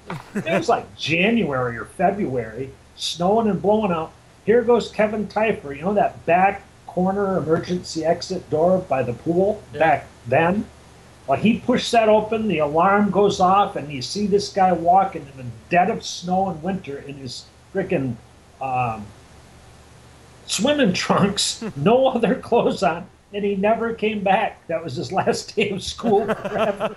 He just shoved him in the pool, told him to F off in Donald Duck's voice, and walked home in a blizzard and gym shorts. See, I forgot all about him. I remember going to a haunted house in Carthage one day, and he was there ahead of us, and he had gotten poked in the eye with something, and he had like this metal like eye patch over his eye, and he was, you know, he was a lot older than all of us, and he was like fucking doing the Donald Duck voice and talking about the spaghetti strainer over his head, and we thought that was the funniest shit we ever heard in our lives. Yeah, Kevin Typer. Yeah, I mean, we were pretty wild, but then you think of the people like fucking Dan Huney and all those guys. Yeah, Captain Caveman. You know, they were nuts. They were nuts. Yeah. Oh, yeah. I went to parties with them, and they cooked Scott McGregor's fish. I was at that party. Yeah, we were there. Yeah, we were and he both there. drew faces or we drew faces on his sister's pictures and then put them back up. They were those fucking. All the shampoo bottles. They were those pictures that were like sewn. They were like needlepoint pictures of Scotty and his little girls with fucking mustaches on. Buck Huney shit on Mrs. McGregor's pillow. Yeah, Darren DeVito pissed in Scotty's sister's bed in the corner of her bed that night. And they threw, what was it? I think they threw his lawnmower into the canal. There was just also, dude, I remember sitting there at the party and like fucking Barry O'Brien and Dan Huney showed up outside and they're all like, "Hey, Scotty, why did you let me in? Come on, man, let me in the party. Yeah, hey, Scotty." And he's just like, "No, you can't come in." And he wouldn't let him in the party, so then you would fucking hear like in the background, and they'd be fucking pulling plants up and throwing them in the canal, and Scotty would go running out there like, "What are you doing? What are you doing?" And he would go looking to see what they do, and then they'd run into the house and they'd fucking pull the fish out and, and fucking just start pissing in the shampoo and going around, and then Scotty would run in the house and roust him out, and then they would go outside and just do it over and over again. I took they had this big tub of hand soap, and I took it and I put it in their carton of milk and stirred it up. Could you imagine drinking soapy milk? Holy shit.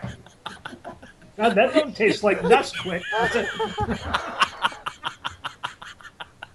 Good night. Oh, you would have the shits for like a month. You'd be shitting, scrubbing bubbles for a month. That's the night that crazy son of a bitch made the chess pieces move without touching them. Who? What? Scott McGregor. I'm telling you the truth. Because back then I didn't drink much, so I maybe had a beer or two that night. But yeah, that son of a bitch moved those chess pieces without touching them. I didn't see that. I'm telling you the truth, man. That guy's weird. Well, yeah, he is. He is. Well, no, he's into pagan stuff now. So yeah, so that makes sense. Yeah, he had books of spells back in those days, and I'm telling you, he could make things move without touching them. Barry O'Brien that night pissed in his fucking. He had an army helmet in his room. And Barry pissed in the army helmet. And Scotty didn't. His room was so messy that he didn't find the army helmet for like fucking 6 months, and it was up on a shelf. And it fell down on him one day, and he puked all over the place. He's like, "Somebody pissed in an army helmet," and we're all fucking thinking, "Holy shit, that was like 2 months ago." Well, I forget what they did, but somebody did something in his piano too. Oh, there was some. I forget what it was. Everything was destroyed. Every time he threw a party, it always started with Barry O'Brien and Dan Huney fucking everything up, and he would be like, "I'm gonna have a party at my house," and Doug Barney would be like, "No, man, Scotty, do not have a party at your house, because every time it gets trash and you get grounded." And then he would get grounded for like 2 months afterwards, and because his mom would come home and just find the place fucking trashed. I remember I reefed him upside the head with an aerosol can at the Rocky Horror Picture Show. Yeah. Yep. And to this day, he thinks it was Scott that did it. I always thought it was Scott that did it. I thought I did that too. We're gonna do an episode on that someday, because a lot of people have been like would be talking about Rocky Horror Picture, and Scott and I'll be like, we have a story about Rocky Horror Picture, but looking back, you know what? I think you're right. Scott did throw it, and he blamed. And you got blamed for it. Yeah, you got blamed for it. Right. We all got kicked out, or like the two of you got kicked out, and then there were like two. It was like me and somebody else was with us too, and we were like, well, fuck this. I'll leave. It was like 3/4 of the way through the movie anyway. Cause yeah, you just. You'd been spraying the shit, and then it just died, and you were just like, screw it, man. Wing! No, we stopped at the hardware store and bought nuts and bolts to throw at the freaking movie. Well, the thing about Scotty was you weren't even aiming at him, but he was the kind of guy that if something was flying through the air, it was going to hit him in the head or bounce off his car when his car was always getting all fucked up. And I remember one day, I don't even remember what I was up there for, but I went up to Thompson Park, and it was early in the morning, and his truck was parked up there, and he had like, you know how you have the sun thing? You can put the thing in the front of your car and it'll block the sun from getting in. He had one of those all around his car, and I guess they said that he used to go up there and sleep in the morning. Really strange, odd guy. I never really had a problem with him, other than he was just kind of, like I said, a little odd. And no, he's a good guy.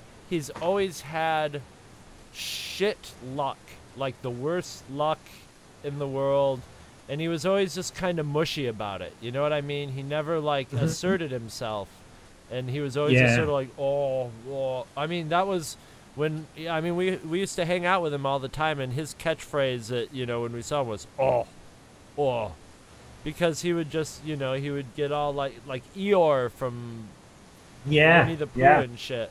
And he's still to this. I haven't seen him in years. He came up actually. Our band had a concert, and he came up and filmed it. And he had all this nice video equipment. He does a website in Watertown, like News Junkie or something. It's like a news.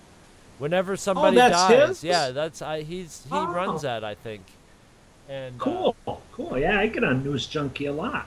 And I didn't know he did that. That's whenever I find out anybody's dead, it's usually a link to News Junkie. Whenever right. There's a. Oh, dude, you know what I got? I gotta take a picture of it. I've got a fucking Tim Percy for like town council election poster that somebody He's brought a crack me. dealer and sells crack and fights gunfights with police, but he wants to be town supervisor. Unreal. Oh man, I remember we did the whole story of where we got the Percys after Hesh. Yeah. All you Percys is bastards. What did you say, Pete? I said all you Percys is bastards. You guys are all faggots. And the next thing you know, Pete's calling me up just like, Jesus Christ, what did you tell those guys? I know, right? They're gonna kill me. They were gonna fucking kill him. They'd have burned his house down with him in it. Oh, and man. Alfred too. It's funny. Speaking of Barry O'Brien, Barry and I, we used to get along a lot, especially when we were younger. I haven't seen or talked to him in years, but anyway, the last time I saw him was several years ago over to Lil's. My thing was always when somebody had been drinking was to get them a little bit more drunk, because I could talk them generally into doing just about anything. Yeah. We're over there one night, and I thought to myself, God, I'd love to plug a little side of the head with something. And so I told Barry, I go, Barry, tell you what, I said, I'll give you $5 if you'll hit a little with an egg. He goes, no, I can't do that. I said, why? Come on, Bear. I said, you did that years ago for less than that. He wouldn't. So I said, I want a couple drinks? And he said, sure. So I bought him a couple shots of the hardest liquor you could find. He guzzled them down, and then I talked him into it. Bought him 2 pickled eggs. I said, eat the first one and then just plaster her side of the head. So he does. He goes, Lil. And she goes, what, Barry, what? And he goes, pickle this. And he placed that pickled egg and it just smashed her right side the head. She chased him around the bar with a broom. Oh, it was... That's Barry O'Brien, yeah. That's totally him, man. I used to hang out with him a lot. I've seen some... yeah, dude, that guy is fucking... He could be scary sometimes. Yeah, I haven't seen him in a long time. But yeah, he got a little goofy there when he'd get really drunk. So I'd kind of steer clear from him. But that night I bought him drinks, so I was his best buddy. And then when he plugged her, I was like, I couldn't believe he actually did it. It was so funny. I remember riding in a car on Halloween, like on one of the Halloween night, or no, it wasn't Halloween. It was the night of the Harmonic Convergence, and we were fucking. Barry O'Brien had a car that it was almost dead, and we went out to those the paths that led down to the river, next to where Trisha Dunn's house was, and. Isn't that right where around Jack Slater used to live, too? Right down the street there, yeah. And so we were driving through there, and we had his car, and he's just like Road Warrior, and he fucking opens up the trunk, and he's got baseball bats and crowbars, and he just starts handing them all out to us and just starts fucking peeling around there with his car. And we just start beating on the car. It would come tearing through the woods, and... and he'd fucking hit a tree, and we'd jump on it and beat on it till it died. And then we were all sitting around, the car, beating the shit out of it. And then Dan Huney drives up in his car, and he's like, come on, let's go for a ride. And we get in the back of his car, and he starts fucking driving through downtown Black River, and we realize he's shit-faced. Shit-faced. And he's driving and he's like, you guys like Led Zeppelin? Listen to this. And he's playing fucking Achilles' Last Stand by Led Zeppelin. He's like driving down, over the bridge, like full speed, just going,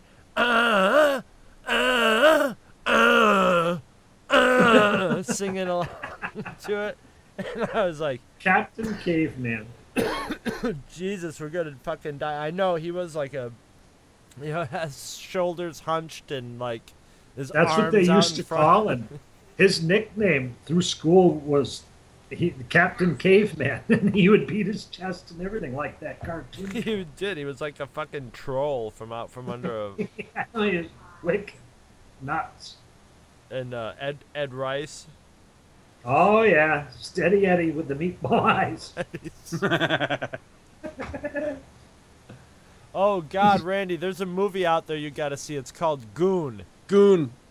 Yes, it's I haven't seen it movie. Yet. It's fucking great. It's the modern day Slapshot, dude. It's all it is swearing and hockey violence. Teeth and fucking blood. It's awesome, man. Sounds like Scott on the street hockey.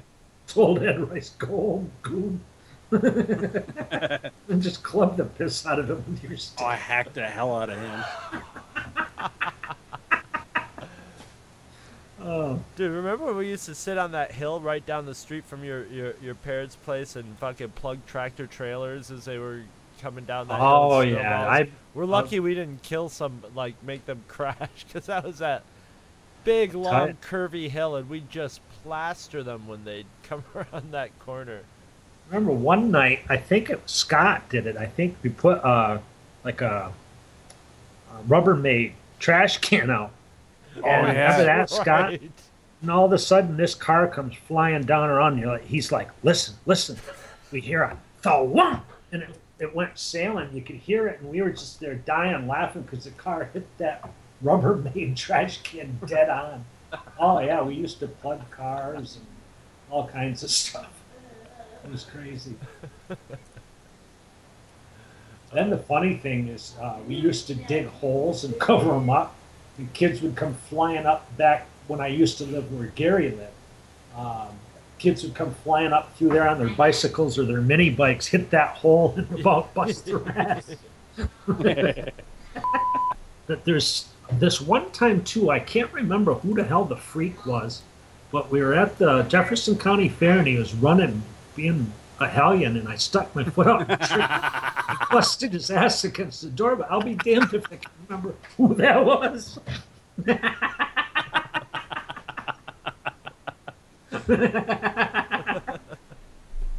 Do you remember that? I remember. That's Evidently, Chris doesn't remember. That was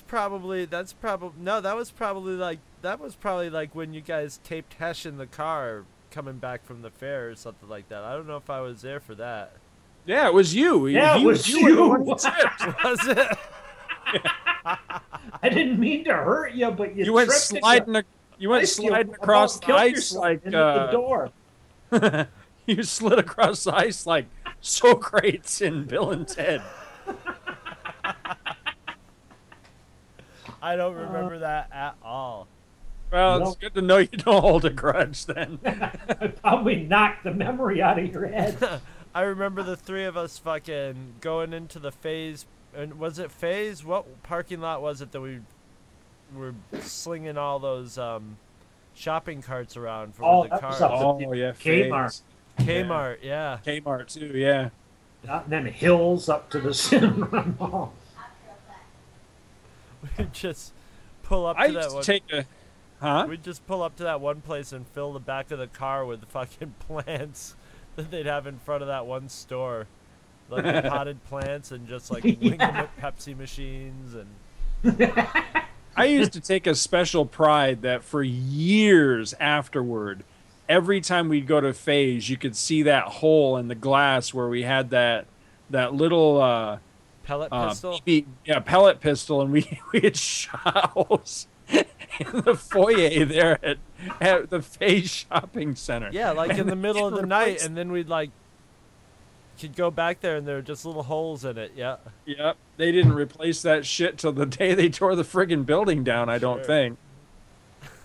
I remember you used to go in with one comic book rolled up and come out with 20 of them.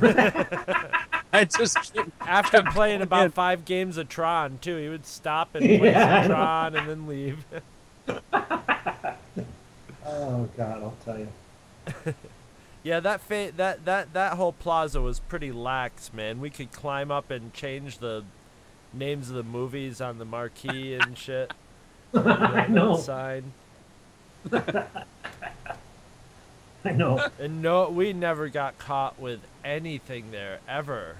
For anything we do, we never got kicked out when we were winging shit at the screen and. Never. No, never. The only time we ever got yelled at anything like that was at the Salmon Run Mall at the Rocky Horror Picture Show. Yep. Yeah, you know, you had funny. to hit someone in the head with a bottle for that. I know. Only once in my life have I been tossed out of the cinemas at Watertown or any other cinema. It was when the Batman come out with Jack Nicholson played the Joker. And, Jack Nicholson, you freak. Or what? Yeah. Jack Nicholson's a fucking golf guy. Jack Nicholson played. That should tell you I'm tired. Anyway, I went to the movies. I forget who I was with, a couple guys, friends, whatever. And we went to see that movie, and it was a matinee. Was that the one where Arnold Palmer played Batman? It's when Tiger Woods played the Riddler. We went and watched it, and these freaking kids kept shooting spit wads at us. They were 3-4 rows back. I should have just put up with it because it's what we used to do too. But I had had enough, so I said, watch this, guys. I went out and bought the biggest popcorn, biggest drink you could get, right? Well, I asked them for an extra large cup because I told them I was going to share it with my buddies. So I put soda in that extra cup and mixed it with popcorn and kind of swirled it all up. And I went, ha-choo! And I threw it over my shoulder and drowned those kids in this gallon of soda and popcorn. And they started blatting. And the guy came and kicked me out, but it was worth it. It's the only time I've been. I like that you sneezed before you did. I did take achoo. I just you got kicked out of the movie theater? You're not supposed to be hearing this. Oh, Daddy would do something like no. that. No. That was some hell. That was your nephew, Scott. Or your nephew, your cousin, Scott. Or whatever the hell you are. That freak that happens to be related to us named Scott. Okay.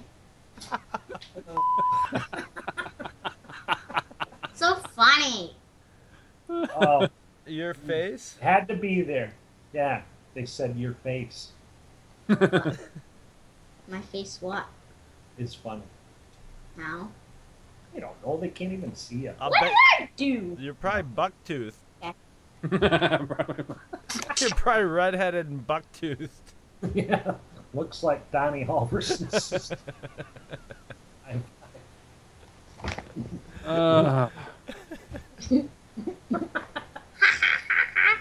Get with you. One. Get with it. Go lay down. Go lay down. These kids were supposed to be in bed an hour ago. Well, the funny thing is I do it generally I do it in fun, but I catch myself every now and then with the Lanceism. Oh, yeah. Them kids don't appreciate nothing. All you do is want. I know it. I find myself doing it too. You gotta start just kicking stuff and going, God damn it. Kicking the dog and the cat for no reason. Goddamn fucking animals anyway. Look, it won't come to you. Well, Jesus Christ, just beat its head into the floor because he shit on the floor. No wonder he ain't gonna come to you. Would you come to you if you knew you were gonna get an ass whooping? It's because he's fucking terrified. What was that dog's name? Oh, Tuffy? He'd drag his ass across the floor. Fucking thing would hump the floor from the kitchen to the goddamn bedroom, and Lance would have a fit. He'd go and kick it in the nuts. Fucking dog, all he wanted was loving, but he'd get a goddamn boot in the balls. Fucking Tuffy, boy. What a name. They picked the right name for that dog's life. It was a fucking tough one. Yeah. Toughen up his balls, for sure. There's so many poor dogs that came through there. Little did they know it was the fucking Herman Goering of Animal World. I saw a picture of I think it was the 25th reunion or whatever. I skipped all of them, man. I didn't go to any of them. I thought of going to all of them, but then I was just like, maybe there's like two people that I want to see, and they're probably not going to be there. You know what I mean? Exactly. And then everybody that I'm going to remember that it was just like, oh yeah, I remember I hated that fucking asshole. They're going to be there. Right. And they're going to be like, that was the biggest reason, beyond just the obvious. I was living in Georgia, now I'm in Florida. Beyond that, I was always worried about, I would go to something like that and I'd end up starting shit with somebody because I hated that fucking assholes. Well, because there were all the, all of us, like, to some extent got picked, maybe not as much picked on or, picked on a little bit, but there were all the people that were acted like assholes. And those people love to run into you after they got a few beers and be like, hey, I know I was a real asshole in high school, but now that I think about it, I think you were pretty cool. And it's just like, really? Well, fuck off, man. Right, exactly. They still treated me like an asshole, Now you're going to be a drunk ass. It's because now we have to be friends for absolution. Yeah. Now we have to be friends. I still think you still seem actually like more of an asshole now. So that's what I wanted to avoid. And then I saw the pictures of it, and they looked like fucking they'd been dragged through the ringer, and fucking old and fat and like tons of kids. And I have nothing to say about it. You get older, you put on weight and shit, but they looked fucking old. They looked ragged. And it's funny because some of the girls that thought they were all that are like, they look like they just come out of a high street bar. Mm-hmm. Just hags. Yep. And some of the girls that were kind of homely turned out. I actually, Scott was telling me that Marsha Hadley turned out to be like super hot. Well, not super hot, but I mean she's. Pretty. Well, you got to remember Scott's taste too. It is hard to believe that she's not stirring a cauldron somewhere. You know what I mean? She actually looks halfway presentable. That's good. Not to be rude, but I always figured she would. I always thought, like, when I hit college, I was like, she probably went lesbian because she was just like, you know what, screw all those guys. Yeah, I know. School, you see that happen a lot where they couldn't get anything, so they Well, yeah, plus the guys were ruthless to it. Like, I remember one kid used to call her Aum, and he used to just look at her and go, Aum. I don't know what the fuck that meant, but, you know, it... Ugly. It made, oh, yeah, it definitely meant that, and everybody would crack up and stuff, and, you know, she must have been sitting there just like, if I had a gun right now. Oh, I know. And it's funny because I think back a lot of them people, and they really did, you know, like I look on TV today and see the things that are going on, and some of those kids, I mean, my life wasn't very good, and school kind of sucked, but I had it 100 times better than a lot of kids there. You know, and what they put up with every day, I would have just not went to school. I'd have quit or shot myself or something. Yeah. You know, it was brutal. It was brutal. It was. You know, and all the cliques in Carthage were real bad. The cliques were bad.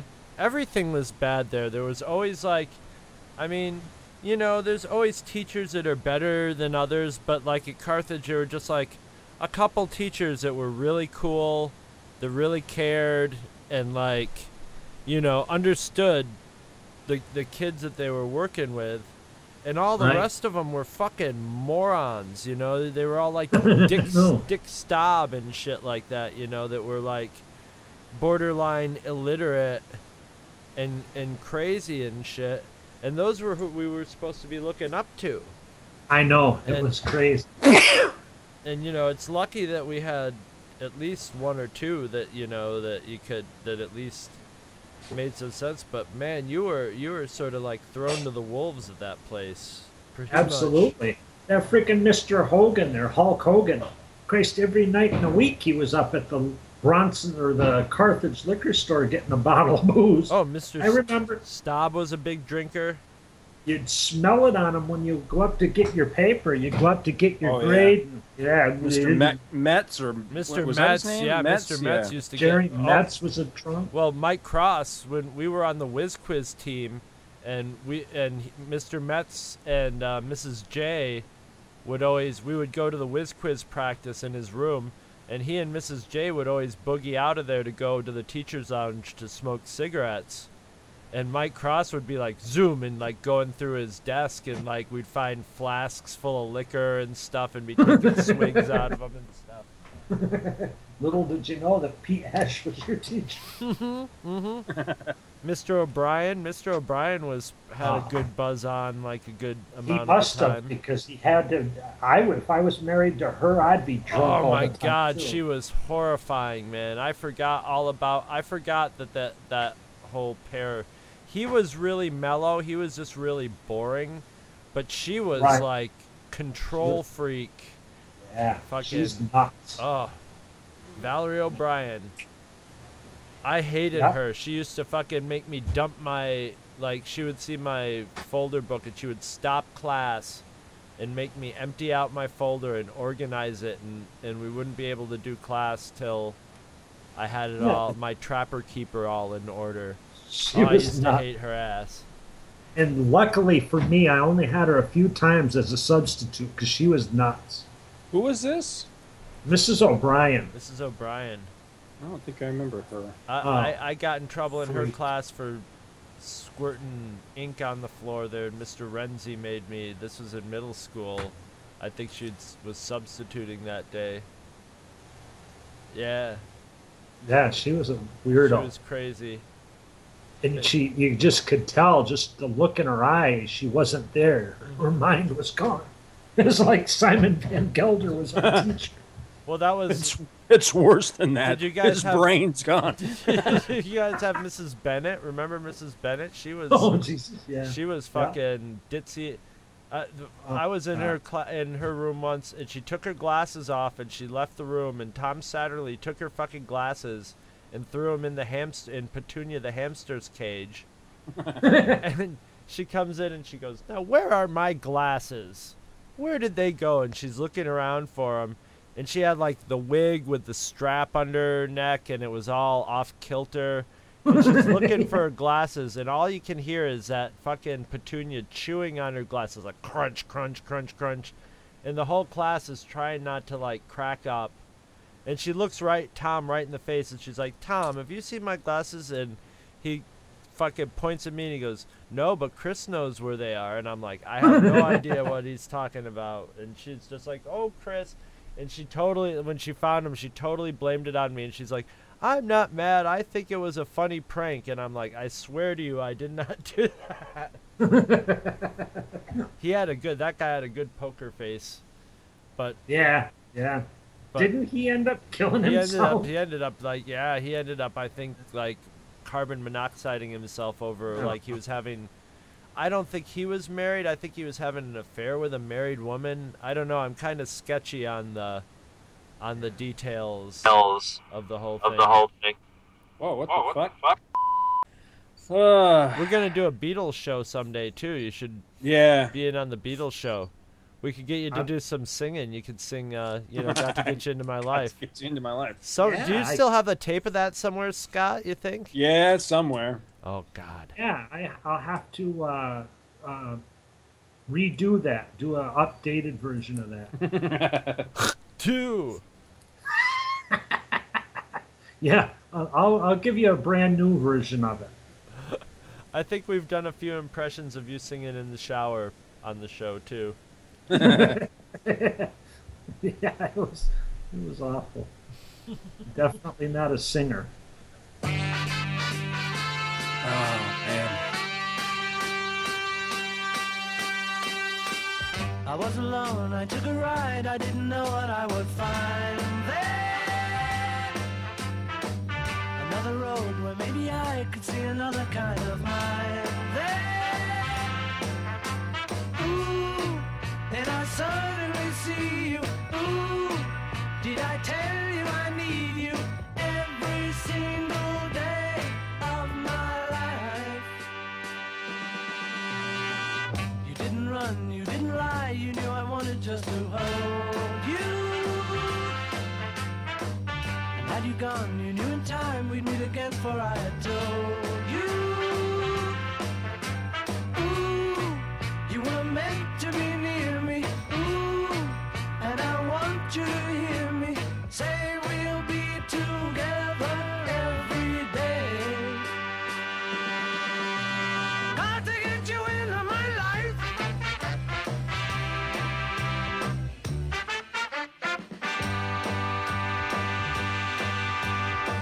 What can I do? What can I be? When I'm with you, I want to stay there.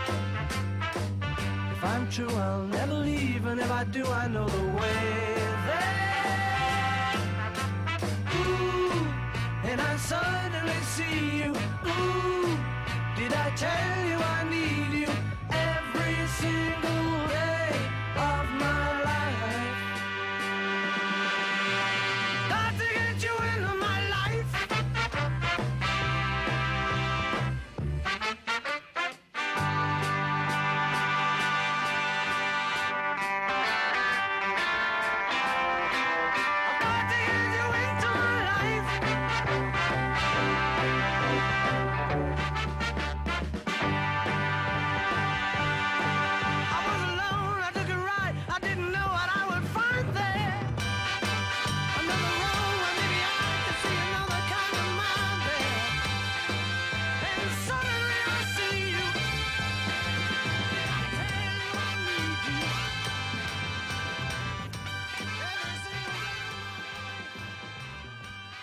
No, blah, blah, blah.